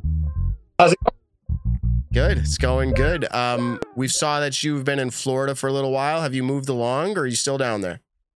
Yeah, I went to Florida, did a test, and able to do some blood. The audio stupid. Hold on. Yeah, one hold on second. 1 second, Ricky. There You're is something- cutting out every other word. There's something weird going on There's with like it. an equalizer on his voice. It's like it wants to hear a voice, and then it like cuts it down. You and then sound like this. yeah. What? I was Ricky, try canceling out, exiting out, and then coming back I don't into know the if room. that's it or not. It's funny. We're hearing them. All right. See. I'll read back. Yep. All right. Take your time. It's everyone knows. I wonder what that is. Yeah. That If one's a anything, little he's weird. probably got a pair of AirPods. Yeah, if he has AirPods, that'd be great. But Did we well, just lose Nick? What? what? No. Oh, we lost Nick too. What? It's No, the hold on. Give it a Matt second. and Evan show. I'll be back in a Okay, he's second. back. We're Yeah. ready for anything. I don't know why my internet does that. Every 15 minutes or so, my internet just cuts out. Let's see if for Ricky's back for 7 good. If seconds. he's not, as in the audio's weird. What's up, Ricky? How's it going? Oh, There That's we a- go. all That right. sounded good. wow. All right. So, is that still doing it? No, it's Nope. not. It's Oh, not. not It's yet. it's working, and you sound better than ever. You look better than Okay. ever. I don't know what I mean by that, but here you are. Pixelated, and I had every other word coming in. There we Yeah. go. Now we So- can understand you completely. So you This heard is my good. question. You were in Florida for a while. Are you still down there? Have you moved on? Yeah. So I went initially to Houston. To actually it was actually weird timing. I went to Houston during Texas States to get some treatment done, and that was when Texas States was there. And so it was just weird timing. I was in Houston when Texas States was there, and I was seeing a chiropractic buddy of mine that I was doing a bunch of treatment with him, and so I was in Houston for that. And then I went to Florida. There was supposed to be a world-renowned health center that's really supposed to be really good at treating Lyme disease. And so I went down there, I did a bunch of testing, like blood tests. I did saliva tests, all kinds of stuff like that. So I'm currently waiting on the test for that because a lot of people that get Lyme disease, they also get the ticks give them also co-infections, which are basically other infections that come along with Lyme disease that make it that much harder to treat. Mm. So it's just a complicated case, unfortunately, and it's not as easy to really treat it once you have a lot of co-infections and also everything with it. So I'm waiting for the test to come back. I'm doing treatments in the meantime. Also, I'm doing like 4 or 5 different things. I've already done like 2 cycles of antibiotics. Unfortunately, those didn't really work. So I'm kind of going a different route and trying to go that way. Yeah, it's just such a complicated disease, and it's so different for everybody that gets it. I think that some people can get it and knock it out quick, and some people can get it and they can go blind for 6 or 7 years. So I mean, it's some people. The Lyme goes into their neurological system, and they start having like their face paralysis, and yeah, it's luckily I haven't had that, but it's affecting my joints obviously, which is a total bummer. And it just, what it does is just kind of, the Lyme spirochetes they're called. I feel like I'm turning into a friggin' looking at all these different, my saliva under a microscope. I see all these people sending me back tests of like my saliva under a microscope, and all these crazy spirochete things going around, and like, yeah, here's a spirochete, that's what causes Lyme disease and all this stuff. So I've just educated myself. I feel like over the last, a couple months, just so much education on Lyme disease and how to treat it. And, it's just a very elusive thing that not like even a lot of the world renowned doctors, aren't, necessarily 100% at treating people. Some people get treated and some people don't. I think that, like I said, some people react good to antibiotics, some people don't. And I seem like I'm under the category of people that really don't react to them, and it didn't really help me. So, yeah, I'm going to get to the bottom of it, but it's just a long process, and it's definitely depressing, because I feel like I've never been in better shape as far as, muscle wise, and, stretching and just doing everything I can to keep my body healthy. But, it's just, there's nothing it's completely out of my control, which is super frustrating, not knowing when it's going to flare up and not knowing when it's going to go away. That was kind of going to be one of my questions, is what's kind of the horizon look like? What's the future looking like tournament wise? Do you have any sort of game plan over the next few weeks, the next few months even? Yeah, I mean, like I played, as you guys probably, I played Nashville, but it was just, I wasn't even close to 100%. I was just kind of like out there scrapping around. I got 8th place, which is okay for considering what, my health, not like having full mobility in your wrist, that was pretty good for me. And, but I don't want to go out there and just, go out there just to play. I'm at the point in my career where I want to, if I don't think I can win, I don't want to go. And so I just, I don't want to go through the motions and just play a tournament just to get a good finish. I want to go to a tournament when I feel like I have a chance and I feel like I can win. And I think that I'm just going to kind of wait for that. And, like I said, I'm probably 70 or 80% wrist mobility right now. But like I said, I'm just going to wait till I'm 100%. And I have a chance to play OTB. So I'm still keeping that up in the air. But definitely Portland. I'm hoping really to be back by Portland. Yeah. So yeah, but yeah, go ahead. No. So you talk about mobility and you're talking about 70 to 80%. And, is that the main issue for you, or is there pain involved with it? So like, or is it both? Like, what is it? And finally, does it injure you more? Like, if you play with it, is it making things worse for you? Yeah. So that's the thing, is it's like, it's not the type of injury that like I can go out there and play and it's not going to make it worse. It's not like I'm playing with something torn in my wrist or something. And if I play, it's going to or potentially, affect my long-term career. But so it's not like that. It's just out there. It's just annoying. Like there's inflammation in my ligaments, in my joints that swell up to the point where like I can only move it like certain percent, like here to there, versus like this wrist, I can move like all the way back and forth. So like when I'm throwing sidearms and snapping my wrist, I don't have the full strength. And so it's inflammation and pain. So it's not like it's just kind of a double whammy. It's more annoying than anything. It's not like excruciating pain. It's just enough pain to where, yeah, it's like the putts don't come out right. Like I don't have the right amount of spin on my putts, and it just feels like I don't have the grip strength like I normally do. And so, you know, like 1 out of 3 putts just kind of fall out of my hand and just kind of hyzer out early without any spin on it. Mhm. And so it's just, yeah, it's super depressing for sure. But yeah, it's just, I'm trying as many things as I can. I'm trying, you know, like I said, obviously many people know I work with a nutritionist. I tried antibiotics. I've tried, you know, I try to do like, I've heard saunas are good for helping detox the body.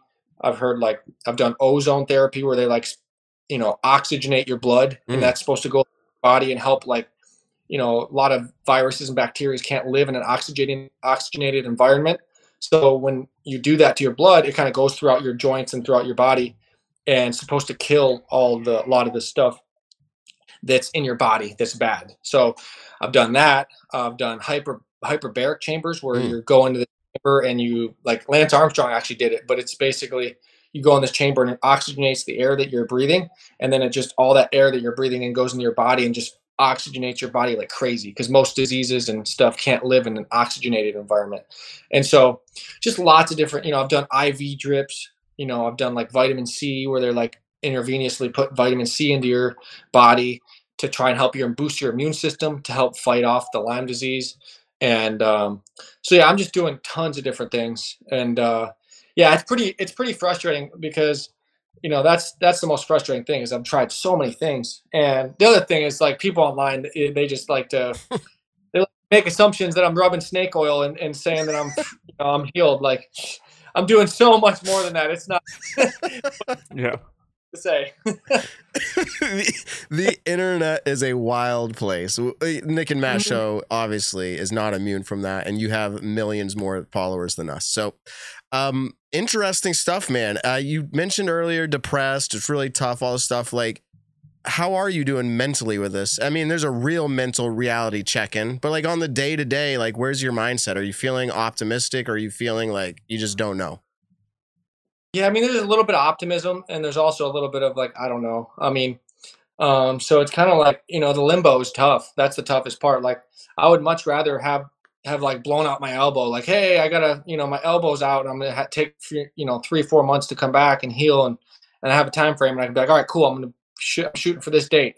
Right now, it's just like I might be back for OTB, and if it's not, if you know, if the Lyme disease is kind of still in my wrist and I'm not feeling good, like I can't play. Like, but it also, I could wake up tomorrow and my immune system could be like fully, you know, fully ready to go and, you know, fight off the Lyme disease, and I'm, you know, my wrist heals up, you know. So it's like the limbo is the toughest part. And then going out to, like, I've gone out to practice putt a little bit, and like even like Nashville, there's just so many shots that like I just missed because, you know, because of my wrist. And I'm not gonna, you know, I'm not out there to make excuses, but that's just, you know, that's what I was dealing with. And so playing that tournament and playing like Blue Ridge Championships, those were just 2 tournaments that, like, I played okay and felt good to be back out competing, but, you know, I just, you know, I knew I really never had a chance to win because I didn't have my full bag, you know, full arsenal of tools. And, you know, my sidearm was at 70%, my putt was at 70%, and yeah, it's just not going to cut it for me, you know, wanting to play at the highest level.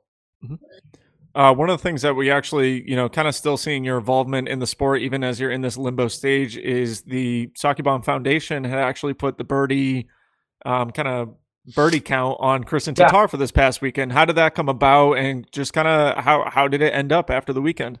Yeah, it was great. So I hit up Kristen before the event once I knew I wasn't going to play, and throughout the last year and this year, all the birdies that I get, so I think it was $25 per birdie, $100 per eagle, and $1,000 per ace on the Pro Tour, and I'm donating all that to my foundation. And so this week I picked Kristen, and she got 27 birdies, I believe, and so we're going to donate $25. I think it ended up being like $675, and there's also an ace from somebody. It wasn't Kristen the ace, but it's someone else ace. So it's $1,600 for the week. I'm going to donate to the foundation, and then I told her that we'll pick a couple schools in Estonia to donate just a care package of like a basket and 50 discs is what we do. We call it the First Putt program, where we put one basket and 50 discs, send it to a school, preferably like a PE teacher that knows about disc golf. And then that school will kind of have all the tools they need to get kids involved in the sport. So that's kind of our first initiative. And then we're going to go from there and expanding on that. But it was really cool that Kristen wanted to do that, and just a cool way to keep track and root for birdies and watch some of the coverage and kind of just make it a fun game. That trying to root for eagles so that way you can donate more money. It's funny, people are making comments like, "Oh, you're gonna go broke picking Kristen for that." Yeah, so, you might have jinxed her a little bit. Pressure got to her. I know, for real. I wasn't rooting for her not to birdie. I was rooting for her to birdie. I promise that. Good. So we asked Calvin a minute ago because he's on a few ranking systems. He's number one in the world. I think there was a few in the past week or so, 2 weeks, where you popped up there still at number one or joining number one. Evan, I don't know if you recall any of those that they were, but I remember seeing and hearing it. Rick, do you know about those, and how do you feel about ranking systems nowadays? Yeah, I mean, I know it's all different. I mean, it's really weird for me because I haven't been playing, so it's hard to rank someone that's not really. So it's more controversial than it already is, you know. But I mean, just off the top of my head, I mean, it's right now you got to base it on people that are playing, and obviously, unfortunately, I'm not out there. But Calvin's definitely, I think, the best player in the world, and it's just, you know, week in and week out, you can see by his consistent finishes. It's kind of like last year, like I always said last year, the player that's the most consistent week in and week out is going to be the best player in the world. And yeah, Isaac played amazing at the major, and it was, I mean, it was a great performance. That was really fun to see. But you got to also look up all the tournaments leading up to that encounter, you know, to make your best judgment as far as who is the best player at that time. And like I said, you know, considering we had, you know, I don't know how many tournaments, 7 or 8 tournaments, 7 or 8, maybe 9 tournaments leading up to the Champions Cup. Those are the tournaments week in and week out. You got to add up the points and add up. Hey, did you know, at this point it's this stage in the game, top 5 finishes. If you're not winning, staying in the top 5, top 10, who can do that the most consistent that's super important, because it's a type of sport where, yeah, even if you are the best player in the world, you're not winning every single weekend. So then the next thing you got to look at is, hey, next category is wins. And then the next category is, hey, when you don't win, where do you finish? Mm-hmm. Do you finish in 20th or 30th place, or do you finish in, you know, 4th, 5th, you know, 3rd, 4th, or 5th place? And Calvin, when he doesn't win, he's podium. And that's just a sign of consistency, in my opinion. And that's what it takes to be the best in the world. As you're kind of in the stage of not being able to play every single event that you'd like to, are you keeping up with the Disc Golf Pro Tour and Disc Golf Network? Are you, you know, sitting down watching coverage for both MPO and MPO the whole time, or do you kind of sporadically get to watch a little bit of post coverage when you can? Yeah, I watch some of the live. I do. I enjoy the live coverage a lot. I watched, you know, Kristen this weekend and all, you know, and Kat in their battle. That was really cool to watch. So I do keep up. I actually prefer live. I've always been a live sports guy, and so I will watch the FPO and MPO. I just feel like the coverage is getting really good, and it's enjoyable to watch. And I got to take advantage of it while I'm a spectator, because I'm hopefully not going to be a spectator for much longer. Exactly. Jonesboro is a course that you've had success at over the years. You have a tournament win there. Talk to us a little bit about James Conrad 17 down, coming from the spectator side of it, you know, but having played the course and having had success at that course, you know, what is that 17 down like? I mean, that's an amazing round. I mean, that course is, and also, as you can tell, I mean, you can say that about any course, but that course, when it gets windy, has teeth. And but when it doesn't, I mean, the players, as you know, at this level, at this stage in the game, and how good players are, especially James. I mean, he's just such a good thrower of the disc, and I think that's what Jonesboro is all about. I mean, I think that seemed like the back 9 of the course, he really didn't have to putt; he was just parking everything. So it just takes so much pressure off when you're already at, you know, let's say 10 or 11 under through 12 holes or whatever he was. When you continuously keep getting those birdies, it takes that pressure off of, you know, the 30, 40 foot putts to keep your streak going. And I think that's really the biggest thing for him that he did really well, is he kind of like saved that, you know, I guess, mental stress of having to make those longer putts to keep that streak going. And then he kept doing that up until 18. And then he hit a nice putt on 18 to get to 17 under. Mm-hmm. And, it's actually crazy. Like, I think obviously one of the most important holes, I think, for a round like James shot is like hole 16, because you can get the eagle. It's a pretty soft par 5, I would say. That an eagle is a lot of players are just walking up that hole just expecting to eagle that hole. And so once he did that, it was just like, wow, he's having a freaking career round. And so that was really fun to watch and see him lock in like that and play a great round. Okay. Now, as one of the give one more, Matt, really quick. As one of the top professionals in our sport, that round is supposedly going to be rated 1101. It might drop, it might go up a little bit more, but just in a sense, when it comes from a pro player's mindset, are you really worried about ratings that much anymore? Talk to us a little bit about that. Or, obviously hitting an 1100 rated round is great. It's a huge milestone in our sport, but in general, what do you think about the rating system? Yeah, I mean, I think that anytime you're shooting over 1100 round, it's crazy. And then after that, you're just kind of incrementally like, hey, is 11, someone shot 1120 versus 1101.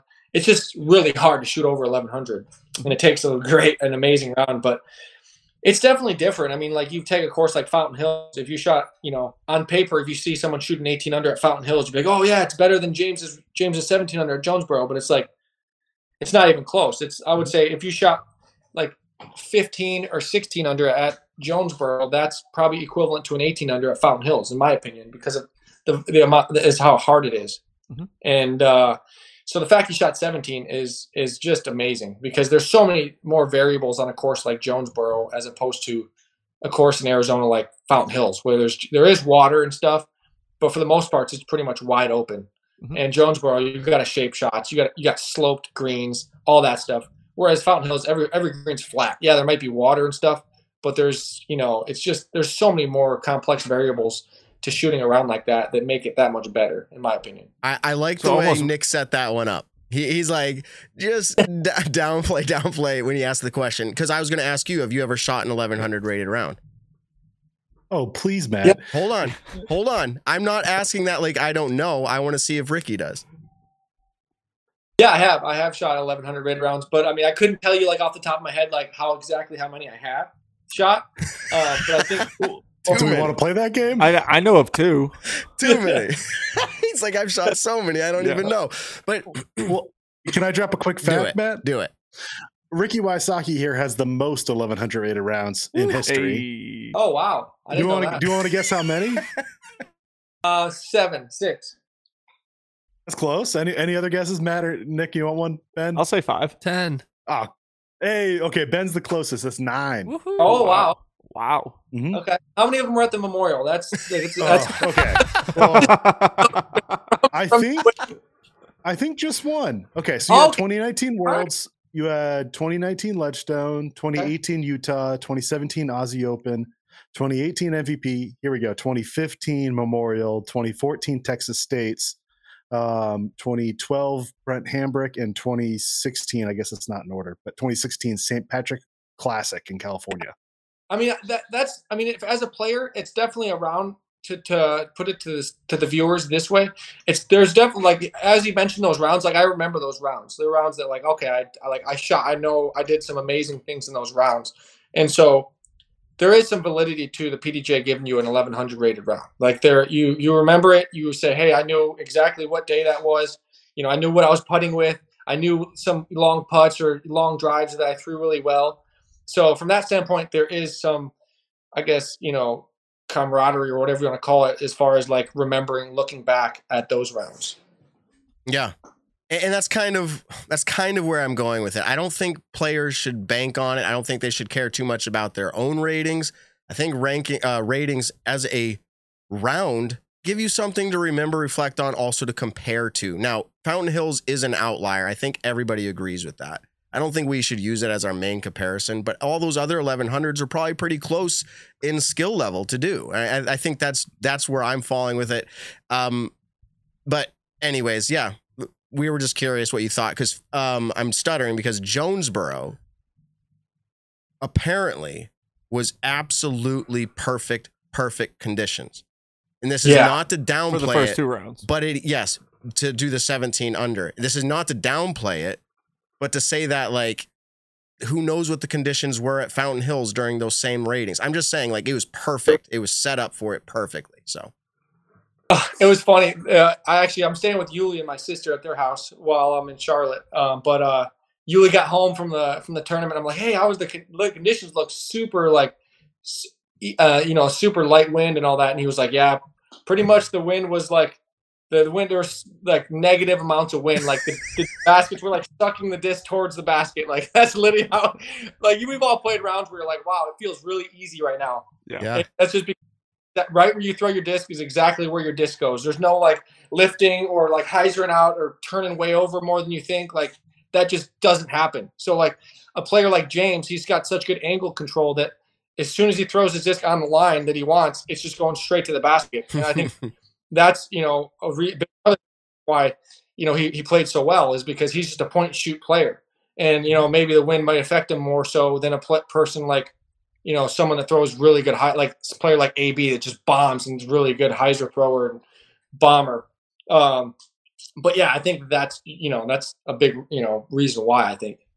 Cool. I think some of you are going to laugh by this, what I'm about to say. I think we're all generally on the same page. I just feel like there needs to be an argument made that there is value to the rating system. That's all I'm trying to say. I'm not saying people should bank on it or even really care, but the value in my mind is in comparison and being able to say, like they did in the DGN booth. You've been watching live, Rick. Terry goes to Nate, both the Nates.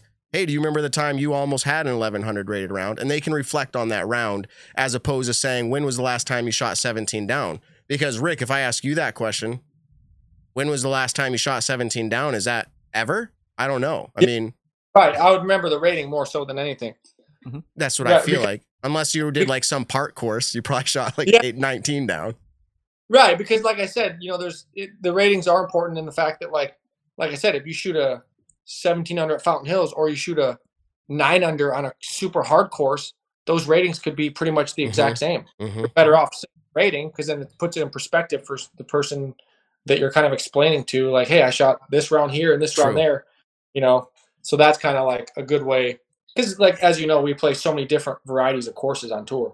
That's another reason. Absolutely. It depends who you're talking to. And I think, again, we're on the same page, Nick, because there's a time and a place to say, congrats, you just won your event by 8 strokes. Yes. And who cares about rating? But there's also a time and a place for someone who doesn't know that course to go, well, what was that rated? And you say, and you go, wow, dang, you played fire. Like it helps in that mindset.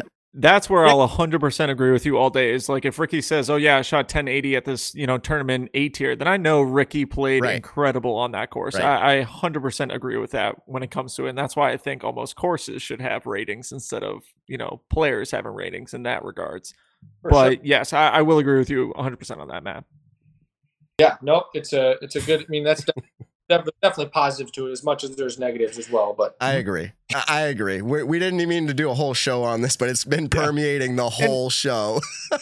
and you can also look at Ricky is a big advocate for talking about consistency on the tour. You know, talking about world ranked #1 players being the most consistent throughout the years. The ratings do kind of show some consistency. Now there are flaws in it, but if you are averaging 1045 to 1050 like Ricky has done in the past, Paul, Calvin right now is playing incredible. You're seeing that these players are playing incredibly consistent.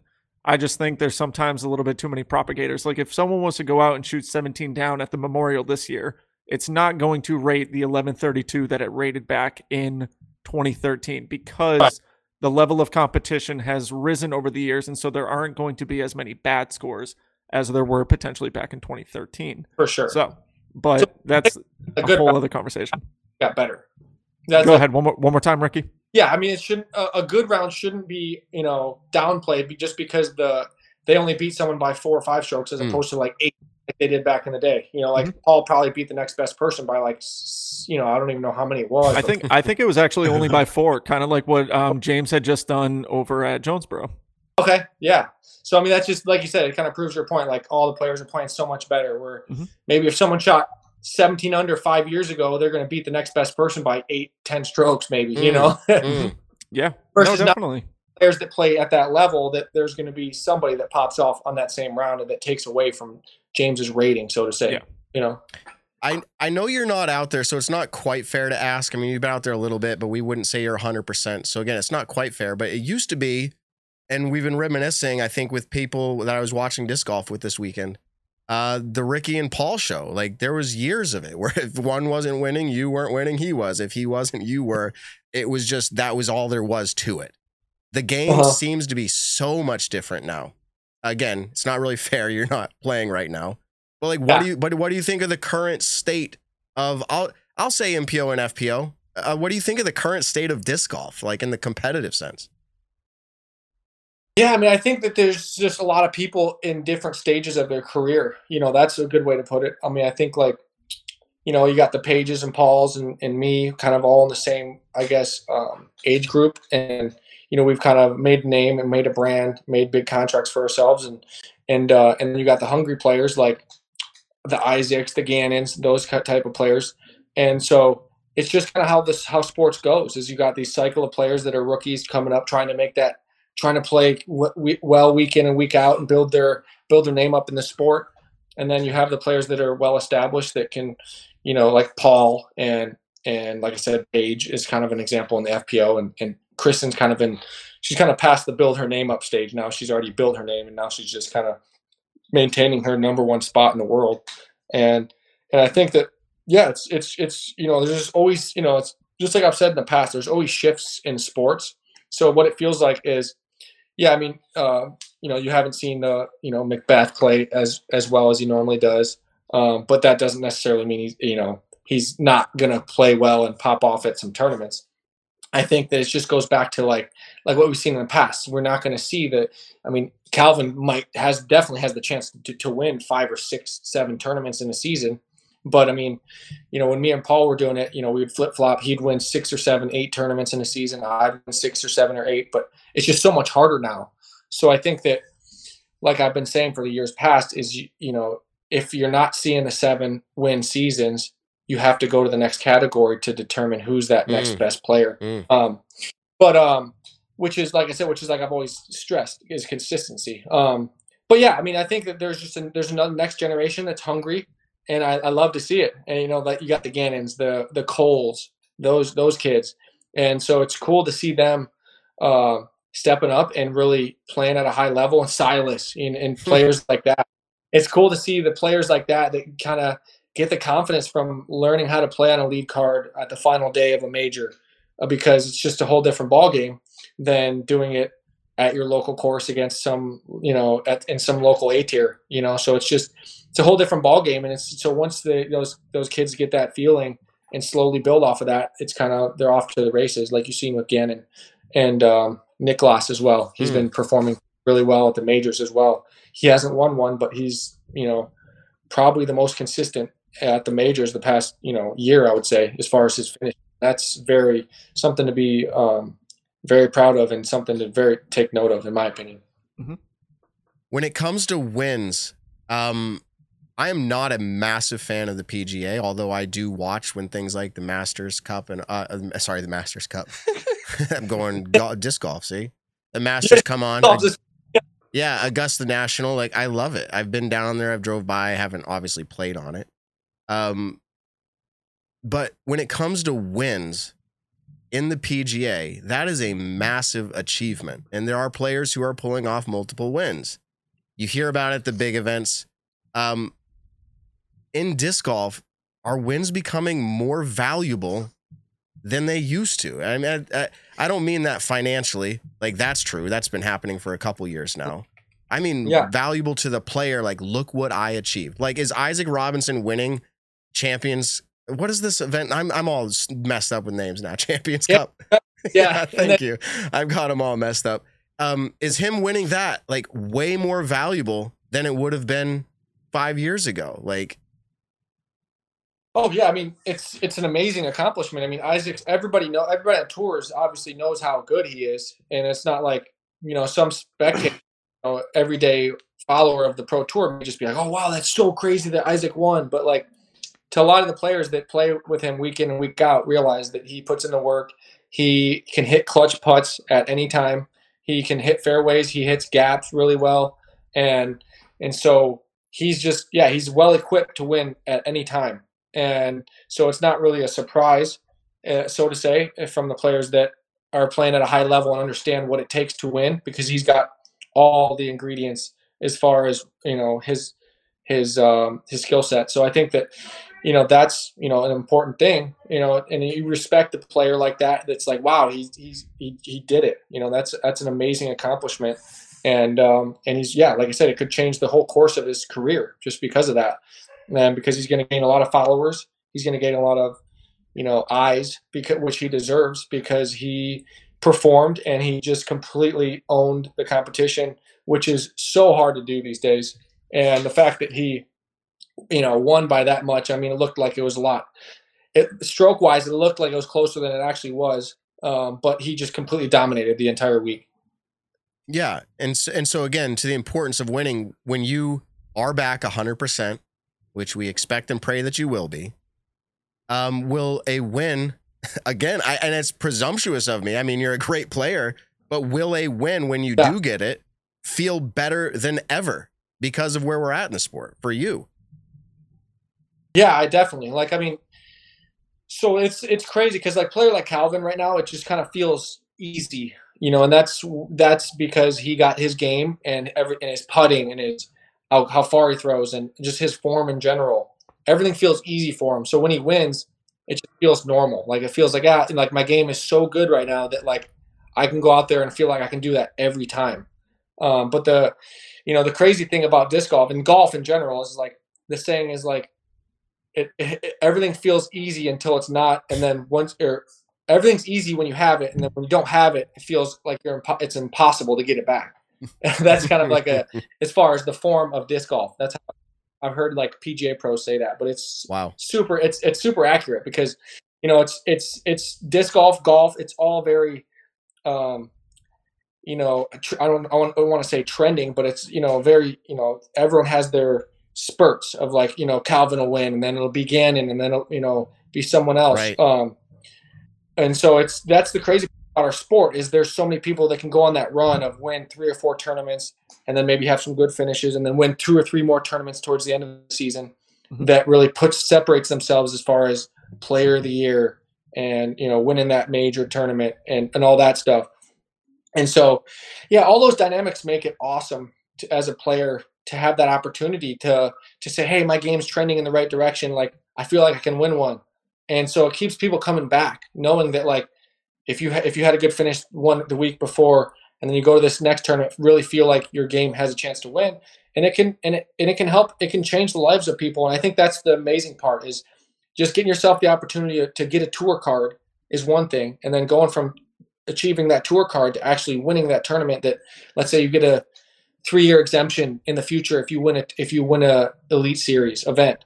That's huge. Now you have 3 years to prove yourself, gain sponsors, and make out of this sport. So that's what's going to happen in future generations.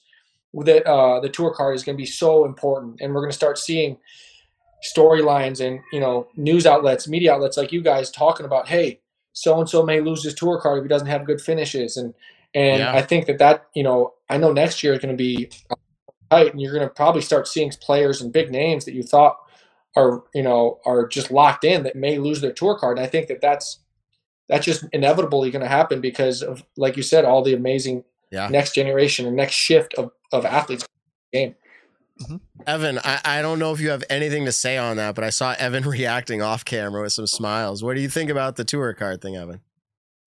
I mean, the tour cards, it's incredibly, it's so interesting just because there's so many good players right now and how quality players are just getting their tour cards set for next season. I just mentioned Andrew Presnell. So I think it's a good system to have, and it seems like it's on the right trajectory going forward, especially compared to last year where it didn't seem like it meant too much, but it had some perks, to this year being a pretty serious feature, and in the future it's going to be even more and more serious. And I like the way it's going. I don't have a lot of visions with it, but I like what I see.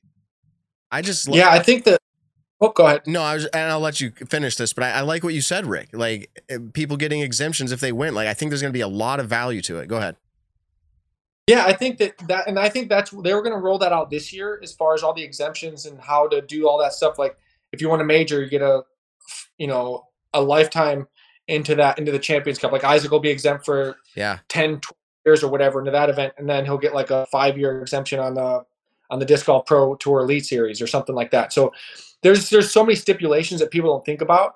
A new player, in the PGA Tour, if you get a top 10 finish in a tournament, let's say I wanted to play a PGA Tour tournament and I actually Monday qualified into the event and got a top 10 finish. All that does, that's great, but all that does is that allows me to play the next week. So if I don't get another top I don't play until I find somehow another way to either Monday qualify in or get a sponsor's exemption into an event. So like, it just puts a premium on getting that tour card, and it makes it so much harder to get them. Wow. And so, yeah, so it makes it, and I'm not saying that's what the Pro Tour is going to do. But it's just that those are the kind of dynamics that they're going to have to figure out, is how to get one. When you do get one, how are those people getting demoted? Like, are you going to take the bottom 25 on the let's say Elite Series and take like the top 25 of the Silver Series, like younger players and up and coming players that want to make it on the Elite Series, and bump them up? And I've heard them wanting to do that.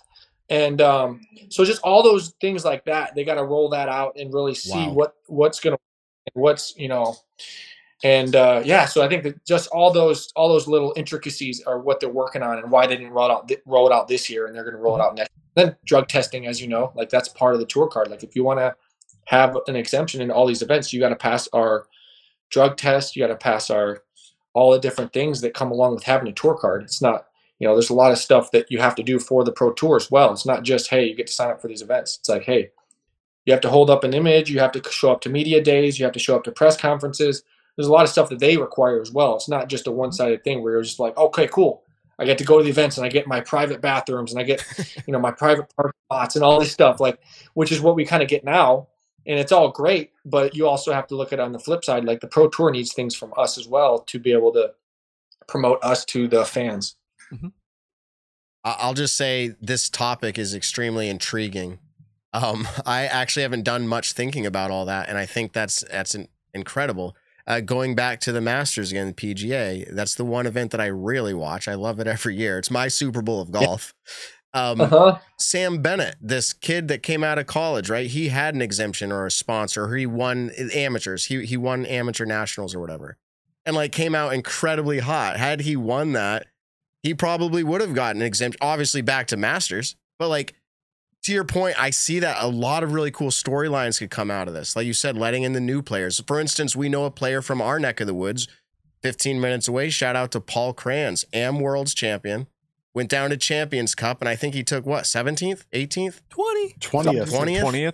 Like, yeah, so I guess like players like that, how are they going to get in? That's to your point. I think there could be really good storylines, demote, promote, really cool stuff. Yeah, that's cool. Yeah, and they're going to, like I said, he's an Am World champion. Like that's a player that's obviously a great player and the best amateur in the world. Like he deserves a spot on the Pro Tour for the next season, like, or at least like a half exemption where he can pick, 8 of the 16 Elite Series events to then, if he has good finishes from there, can then qualify for the Tour Championships and pursue his career, give him at least an opportunity, as opposed to like, not doing anything, so like, yeah, but actually another point on the Sam Bennett thing, I think if he would have got top 10, he would have been automatically qualified for the next year's Masters, but I think he actually dropped, so he didn't get the qualification. But it's pretty, like I said, and that's how tough it is. He's like, he played an amazing week. And also I think I just read an article actually, because I'm a huge golf Masters guy as well, is he actually was an amateur and he couldn't take his payout.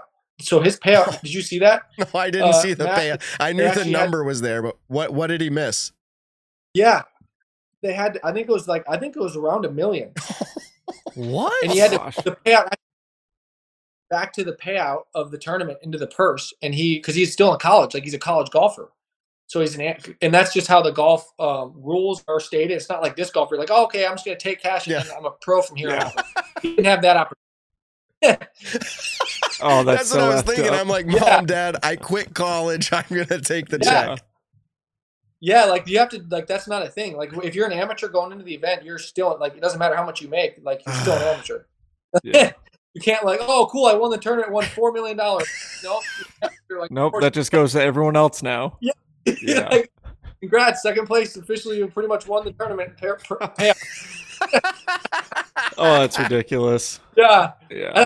It's probably not how it works. I'm sure it gets spread out, but that's still crazy.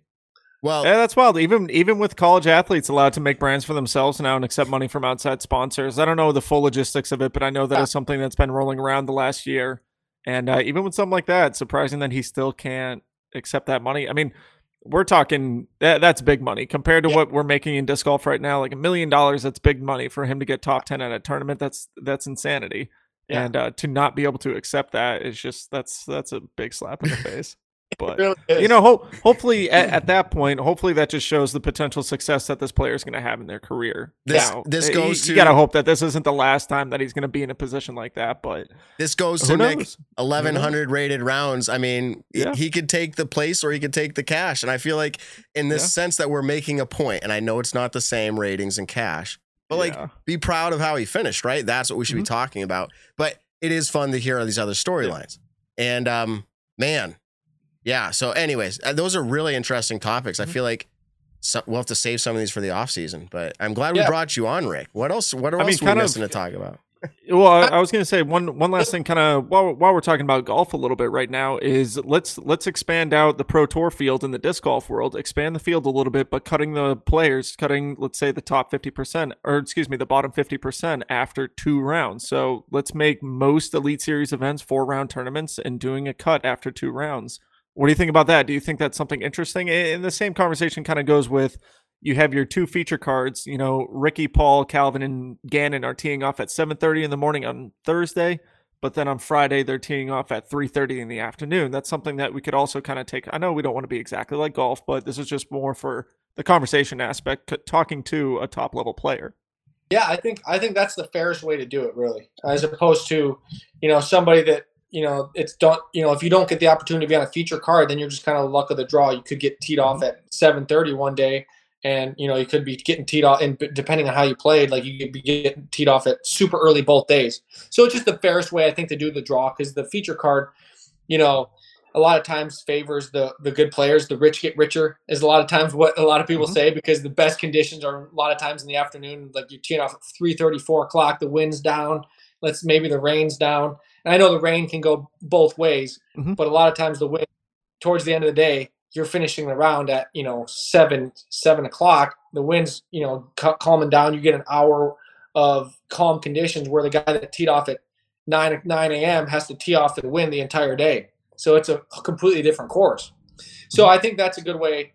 And there's still, it doesn't fit the luck factor, because if you get the morning and afternoon, like some people could get afternoon than morning, and that's the better draw. Like they talk about that kind of stuff at the Masters, like who got the better draw with the wind and the rain, because that was a very big factor this year, because some people played in the rain, some play as much rain, and so it's still, I don't think it's going to solve the problem, because a lot of people are like, oh, it's not fair, but it's like it can go both ways. Yeah, it may not be fair for one tournament, but you switch it to the next tournament.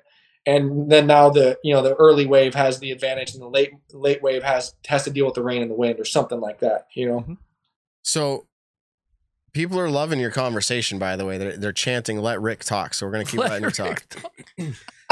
Okay. What do you think? Let's talk about live golf then. Yeah. No, I'm just kidding. Maybe we'll have to do the unplugged version of the show. But what do you think about a course like Jonesboro?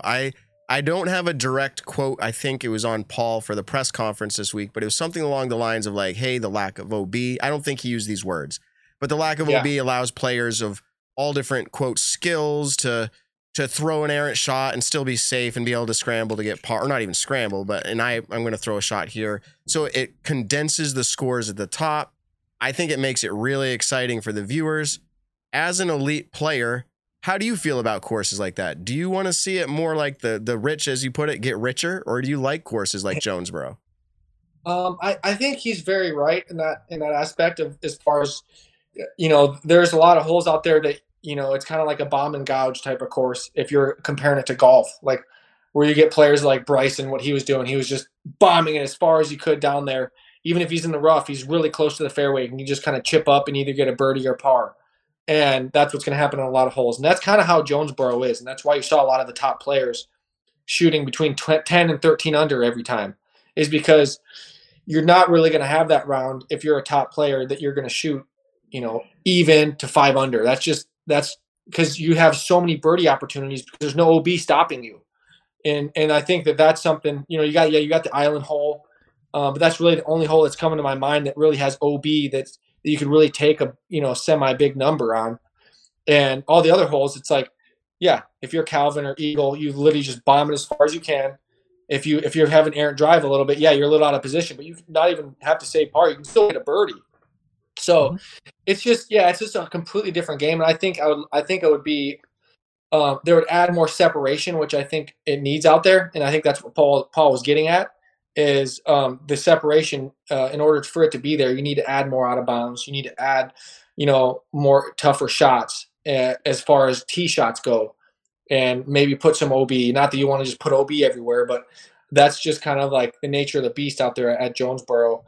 And yeah, I guess you don't want to turn it into Winthrop, but you also. Yeah, well, I was just about to bring that up. Instead of, let's say the course property line, let's say that specific OB, let's say the whole thing was barbed wire from the property line. There's houses nearby, whatever. You take your 2 meters in. Now the rest of the course that's playing off of these fairways, what if you make them hazards? And so the flow of the course is still kind of staying the same because these players are throwing from where their disc landed out of bounds in the hazard, but they're playing from that spot. I would assume that kind of keeps up course play. It keeps up the momentum going forward with it, but you're adding in that extra element of where players have to be a little bit more, determining of what their shot is supposed to be like. For sure. And yeah, I think that, so yeah, Paul had a great point. I think we can learn from that, and definitely, if the course designers listening to me, I would like to see. And I mean, it's turning into like that a lot of places, like Champions Cup. I mean, people are just shredding that course. You could say, oh, it needs to be harder. But I mean, I think it's a completely different story at Jonesboro, just because, like I said, a lot of the fairways are pretty much wide open. There's just a small gap that you have to hit. And then once you hit that gap, most of the players are just, it's either a birdie or a par. And you're not really seeing that many bogeys, double bogeys. And, yeah, so that just allows, that just doesn't allow for much separation between the players. And yeah, it can be interesting for the fan when there's, you see this big stack of players that are, only 2-3 strokes off the lead. But that also says something about the course as far as like, it kind of seems like the type of course where there's 4 or 5 holes, the island hole, hole 18, and let's say hole 16. There's like a handful of holes that really determine your round if you're going to separate from somebody or not. Because like 16, you can eagle that hole and you can par it, and there's 2 strokes. 18, you can birdie it and bogey it. Whereas like hole 1, it's like it's a birdie or a par. It's not really, they're not going to get the bogeys and the double bogeys on that hole. So it's just like, that's where, I think Matty O said at one time, like there's a lot of courses on tour where you have to play 13 holes and get the high percentage birdie. And then the other holes are where you did, try to separate yourself that 1 or 2 or 3 strokes on the course. Mm-hmm. Well, again, we could go on, and some people want us to, but we have jobs that, or I have a job. I don't know. I'm just saying, I can't stay up all day. But these are interesting things. And for what it's worth, if you're not out there playing, we'll probably have you back on with some more topics. That'd be awesome. Yeah, we'll have the Ricky Wysocki recap, just tournament after tournament, until he's back and actually playing them. Matt? I don't have anything else. What did we miss that you want people to know? Anything? I mean, we've covered your what you're doing with Lime and what you're hoping to do, and maybe OTB's still out there, but like anything else? Yeah. What should we be looking for from Rick? No, I'm sorry for all the fantasy disc golf owners. I know you guys roasted me, drafted me in the first round, and it's disappointing you. I know Calvin was saying he was disappointed with you, or you were disappointed with him for not picking him or something. Yep. All in good fun. But actually, it's funny. A new adventure I've been taking is my brother's been starting to play, so he's been sending me form videos, so I've been spending some time helping him out. So that'll be cool. He just played his first tournament. He's 18 years old, and I wanted him to start playing when he was like 15 or 16, but you know how it is when they're young. Mm-hmm. They want to do whatever they want to do, and now he's kind of starting to really get so he's figuring out that he wants to play disc golf on his own without me forcing him. That's awesome. Good. Now, first of all, it's awesome you'll do form reviews via phone. I'm glad I have your phone number. But no, secondly, that's cool to hear, man. He's like, I guess my brother's pretty good at disc golf. Maybe, I should send him a form review. That's kind of what it turned into. Yeah. That's cool, dude.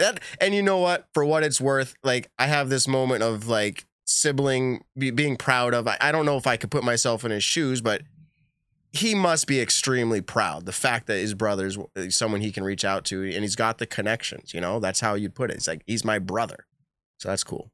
Yeah, it definitely helps. And so I'm thankful to be able to have the time to help him out and give him the resources to just give him the opportunity to get better. And so everything else falls on him as far as how much he wants to practice and get better.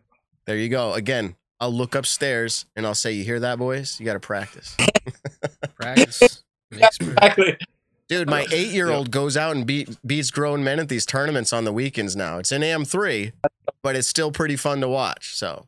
Oh yeah, that's a great start. As he learns how to play and get the tournament pressure, that's all super important. Exactly. For what it's worth, and now, Tanner, I promise not to embarrass you, but there was so I won't go too far, but some serious emotion. I'll put it that way. Some very strong emotions came over him after a few holes of him playing like he felt like he didn't do as well as he wanted. And I was really surprised. So to your point, working through this tournament play and how do you deal with this? I think golf, the game of golf, disc golf is wonderful. I'm going on my soapbox for junior competitors especially, but learning how to manage yourself, because that's what golf is. It's you versus the course. So I think it's an incredible self-disciplined sport. So that's no one needed me to preach that, but there you go. No, it's important. Like you said, and the good thing you take away as a parent is, especially if you want your kid to play, is if your kid's feeling those emotions, that means he wants to be out there and he wants to play well, which means obviously he loves the game. And so that's actually a good for the future and the long haul of someone like your kid playing for a long while. And let me say this, because if he is listening, that one might have embarrassed him a little bit. Let me say this. He deuced a hole, the only one in a field of, I think, 20 who did it. And he's 8 years old. So that was really cool. And for him, that was a bounce back because the first round he took a 6. So it was a major bounce back to it too. Yeah. There you go. Wow, that is impressive. There you go. So shout out. So he's learning. You're talking to him about mental stuff. He's mental game right there. He's legit a killer at 8 years old, and I don't know what else to say. And he's my own kid, so everyone hears me brag on him, but I mean it. Like, my jaw's dropped half the round. So, anyways, thanks. We'll be looking for him. That's awesome. Yeah, watch out. We'll do that round on Maple Hill Reds. He's coming. All right. Remember that $1 million round? You said it couldn't be Maple Reds, but I'm thinking maybe we should. You versus my son, 8 years old.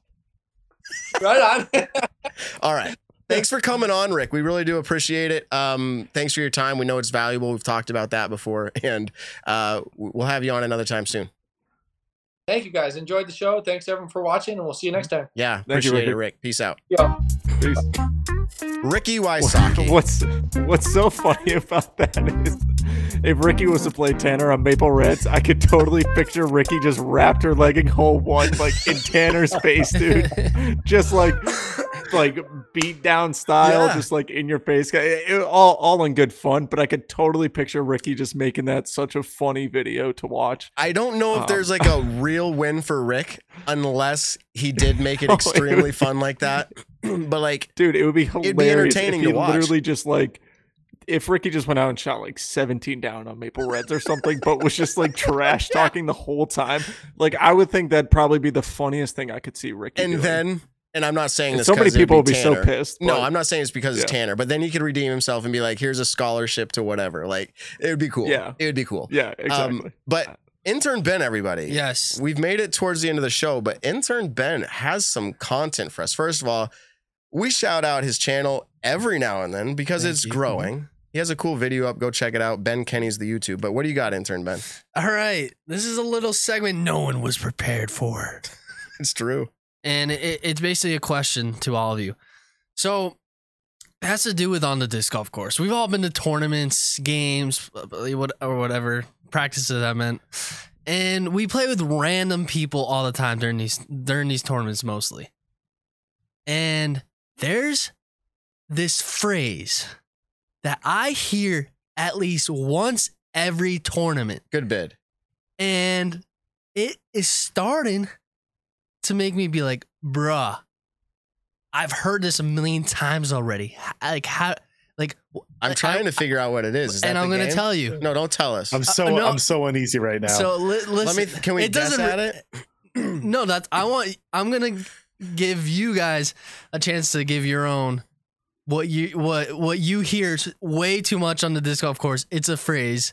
I'm gonna tell you what. I don't really get annoyed. I'm just kidding. It's just I hear it so much. I feel like it's overused, and I feel like the same people use it all the time. Sandbagger. No. Oh, It's this. When you and your other person's discs are right next to each other. Do you know where I'm going with this? Minis. making minis. No. Where it's a little farther to the basket. All right. You're out. Nope. Wait, what? I'm so lost. Listen. Okay. Sorry. So your disc disc land next to each other. Yeah. Like not next to each other. And like they go, one's a little. Who's out? One's a little closer to the basket. One's like further, and then one's a better shot. They're like, you're out. No, it's somebody's closer. Oh, it's the Happy Dude, Gilmore. How many times have you guys heard that? I've heard Actually, it. very rarely. Yeah, I may I hear it. hear it every single time. I'm not gonna lie. I may hear it in a casual round, like if me and my boys from Virginia are playing against each other, because we usually just trash talk the whole time. Yeah, But, if I'm playing with you, Ben, I'm going to do that. Okay, But so I'm the not gonna chat do got that it. Playing with 4 Yeah. randos. Dude, I hear or it 3 all the randos. time with random saying somebody's closer. So this is the segment I'm just bringing. Do it. I just want to know some of the phrases that you have heard, some of the unique ones, obviously not good run. That's pretty normal. Some of the unique ones that you hear all the time that is like it could be 20 random people, and I've heard somebody's closer from these 20 random people, and they're not related. So I just want to hear your Good putt. I hear good putt all the time. Yeah, I guess. No. It's a little on the spot, but you'll see. Somebody's close. I hear it all the time. Every time. I don't really know. I don't really know. know of any like phrases that I hear. My 2 biggest things are. This will be like first hole of a tournament or like couple holes in, whatever. Someone will say, "Who are you guys having on the show this weekend?" Yeah. And then That's true. what's going on Which with is Paul? fine. Those are the 2 What's questions going that on I with hear. Paul? Just about every single tournament I hear Well, that. And I always actually- answer where I'm like, I Okay, can't real talk, answer though, either what of is those. going on with Paul? Huh? Like he finished outside the top 15 again. What's Yeah, going on Nick, with you him? have to tell us what's going on with Paul. I don't know. I'm Okay. sorry. You I'm sorry. know? Continue Sorry. on. Keep going. Anyways, I always have to answer that question saying I have no idea, because we usually don't know who we're getting on the show until Monday night, Yeah. which is generally a pretty good assumption of it. And then I usually don't talk to Paul about the tournaments, actually, really all that often. We talk about other stuff. So I feel yeah. like But that's what I hear when it comes to actual phrases. I hear know. people randomly sing, "Baby, come back." Really? Like, I've yeah. never heard that. I'll hear that when like, someone all over when the someone course. says "baby come back" and they say it in that, I'm always da na na na na na, because it's a little guitar solo right there. and I'm But like, yeah, you over yanked it. and Okay, then so "Baby, come back." that's a perfect example Okay. where it's like a common thing that people say, but it's Yeah. not that common. That's a good one. Yeah. Okay, this might be too common, but I'm at least going to go with it. Is like if a few people got a birdie on it or on a par 3, I guess, and whoever's keeping score goes around asking everyone scores and be like, Oh, "Hey, what'd you get? I got a 2. Oh, good 2. What'd you get? 2. Oh, good 2." Like I just think Good it's 2. like the smallest thing. There's nothing wrong with it, but I don't know why. It feels weird to me. I don't know. That's like it's just a Or- pet peeve. That's not actually, no reasoning. Or when everyone just gets a par and they're like, it's a party or par frame. Like okay, I've heard thank star. you. I've heard star frame for the lame. Oh, I've And never you get, heard that. you know, That's all a good pars. one. Yeah, someone will be like, "All right, do we get a star frame for the lame?" That's a And good I don't one. know. Whenever, so I keep score majority of the. Uh-oh, he just froze up. It's the 15-minute mark. How about now we're getting off a little off topic. It's a little off bit. tangent. A little off back. tangent, but then like people being like, you're in a tournament and you're throwing a hole and they throw it in the OB and they're like, I always deuce this hole. Always. This is the first time I've ever done this, and you're like, every hole you say that, like you must have perfect rounds. You know what that reminds me of? I'm going to The Office season 1 here when they're playing basketball in the warehouse, and Michael Scott just chucks a half-court shot that's nowhere near, and he goes, "I usually make those." Like, Yeah. when people act like Right. that, that's what I think of in my head. I'm like, yeah, you're Michael Scott. Quit it. Like, stop. You don't always make those. Golf's a hard sport. You're not always getting birdies. Yeah. So when people expect to always get birdies and they don't, I'm like, Stop it. You just got me down another path. And I swear Ben's done this a lot of times too. Everybody does. Yes, Ben gets on all of our nerves. I shouldn't throw him under the bus. But like, it's probably not even Ben, but I think I've heard it. We'll see. It's probably more Nick than anybody now that I'm thinking about it. Like, oh God, we'll be like at Cogs. He shoots 3. He's like, damn, that was a horrible round. And I'm like, yeah. What? Unless you're shooting your perfect round, it's a horrible round. Like, I know what the could have beens were, but like, how many times do you play that round and you shoot way better than that? Oh, there's a lot of could have beens. I had a round this past Sunday that I was like super frustrated because I was playing this course realistically. Like, I played it once a couple of years ago, but all the pin positions were just a little bit different from when I've played it. And I played poorly that day. And so one of my buddies came up to me. He's like, hey, what'd you shoot? I was like, oh, only 4 down. And he was like, oh, and I had said like, yeah, it was so bad on my part. And he was like, oh, I shot 1 down and that was incredible. And he just said, he was like, it's funny how different, like, you know, he's an MA 40 guy and I'm an MPO player. And so it's just funny where, you know, everyone kind of has that mindset, but I'm pretty bad about that where I go out and shoot. And I'm obviously not going to shoot my best round every single round, but I'm pretty bad about being like, damn, that's yeah, I know. I'm like, bro, you beat us by 6, and I know you have high expectations, but I'm like, that's not a horrible round. Yeah.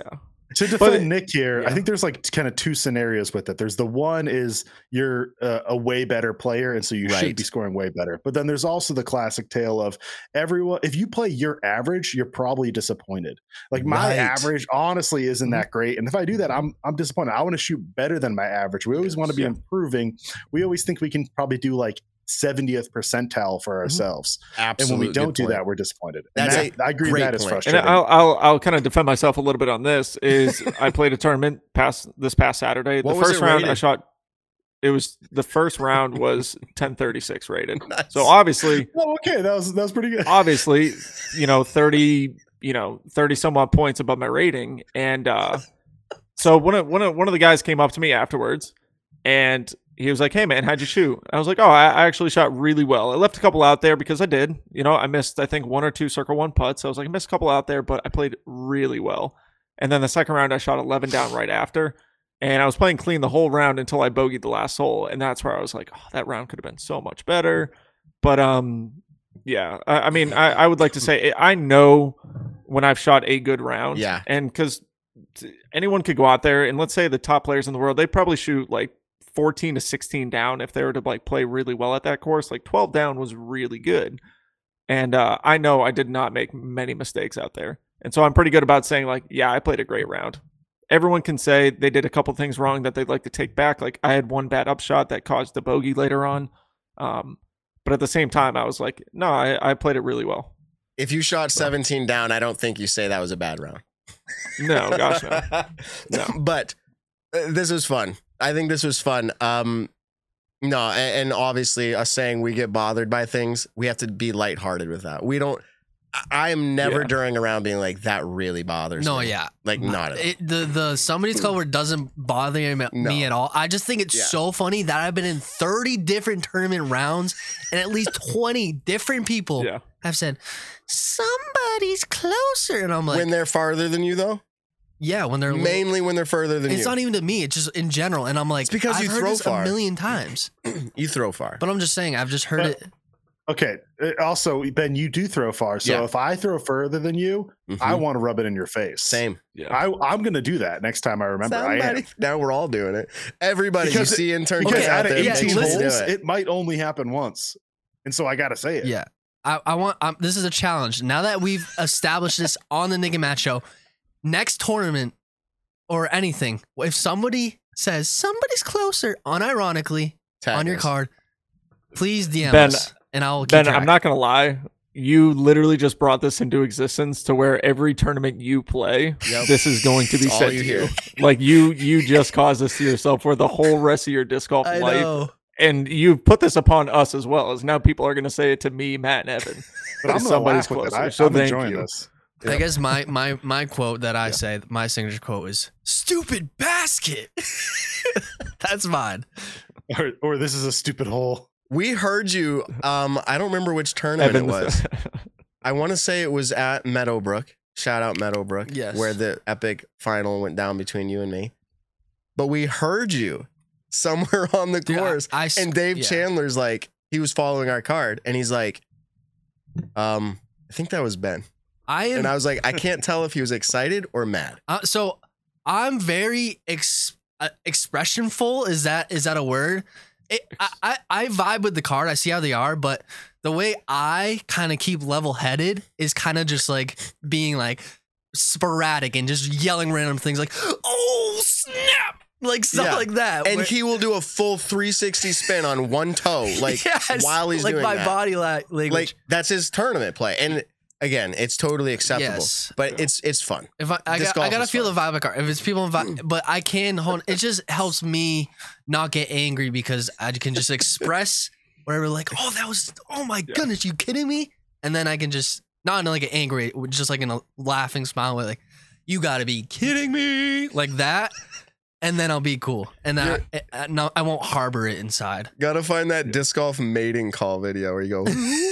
Exactly. Like, that's just natural. That wasn't up for the cameras. That's just me being natural. I'm like, oh. I wonder where energy is always natural. Yes, the energy is natural. So, I think this is it. Let me see. Oh, God. And then he goes for the putt, and then he keeps doing the laws everywhere. But anyways, that was intern Ben during a round. Yeah. Okay. We've made it to the end of the show. This was a good closeout. It was a good time tonight. Matt, sorry we didn't line up Kat. We tried a lot of different routes, and I would expect that we're gonna see her in an interview this week. There is a lot of logistical stuff coming in from winning an event to the next day making this work. Everything from travel to who knows what, celebrations and everything in between. I would expect you'll find an interview with her and go watch it. Support her. It's an amazing thing. Just didn't work out for us this week. So appreciate it. Nick, go ahead and close us out if you will. I will. Thank you, everybody, for tuning in on this wonderful Monday night. I forgot to say this earlier, but this episode was presented by Cosmic DG. Go over to cosmicdg.com and check out everything to do with them. They're great supporters of the show, and we love them. Matt is actually wearing one of their hats. Shout out to Discura. Shout out to all the sponsors that have really helped us out with this show. Check them out. Support them when you can. Don't forget to leave a like, comment, and subscribe to the video. We're over 9,000 subscribers, and we've got some really cool things kind of in the works for giveaways and all that good stuff. But once again, thank you to everyone tuning in. Tell someone you love them this week. We'll catch you in the next one. Like, we talk about our YouTube subscribers, and they're valuable, but man, our audio listeners, I've always just killing it lately. I love them. And I don't know who they are, but I love them. And our live concurrent viewers might not seem like a big deal to some, but we started out, Nick, with like 60 or 70 3 years ago. Yeah. Last year, we were probably averaging 2 to 250. Yeah. This year, we're averaging like 450 to 500. Yeah. It's been awesome. Thank you, everybody, for the support. We love you. And that's just live, of course. Exactly. Our live chat is totally fun. If you have, Evan, yeah. So you guys are awesome. If you're just a listener, that's totally cool. We love you. Check out the live show sometime. Get in the chat. Let us know. We love it. Ben, you're awesome. Nick, you're awesome. Evan, you're awesome. Let's close it out. Peace out, everybody. Peace. The Nick and Matt Show, a disc golf podcast designed for you, the disc golfer. Find the Nick and Matt Show on your favorite podcast platforms or join the conversation live on YouTube.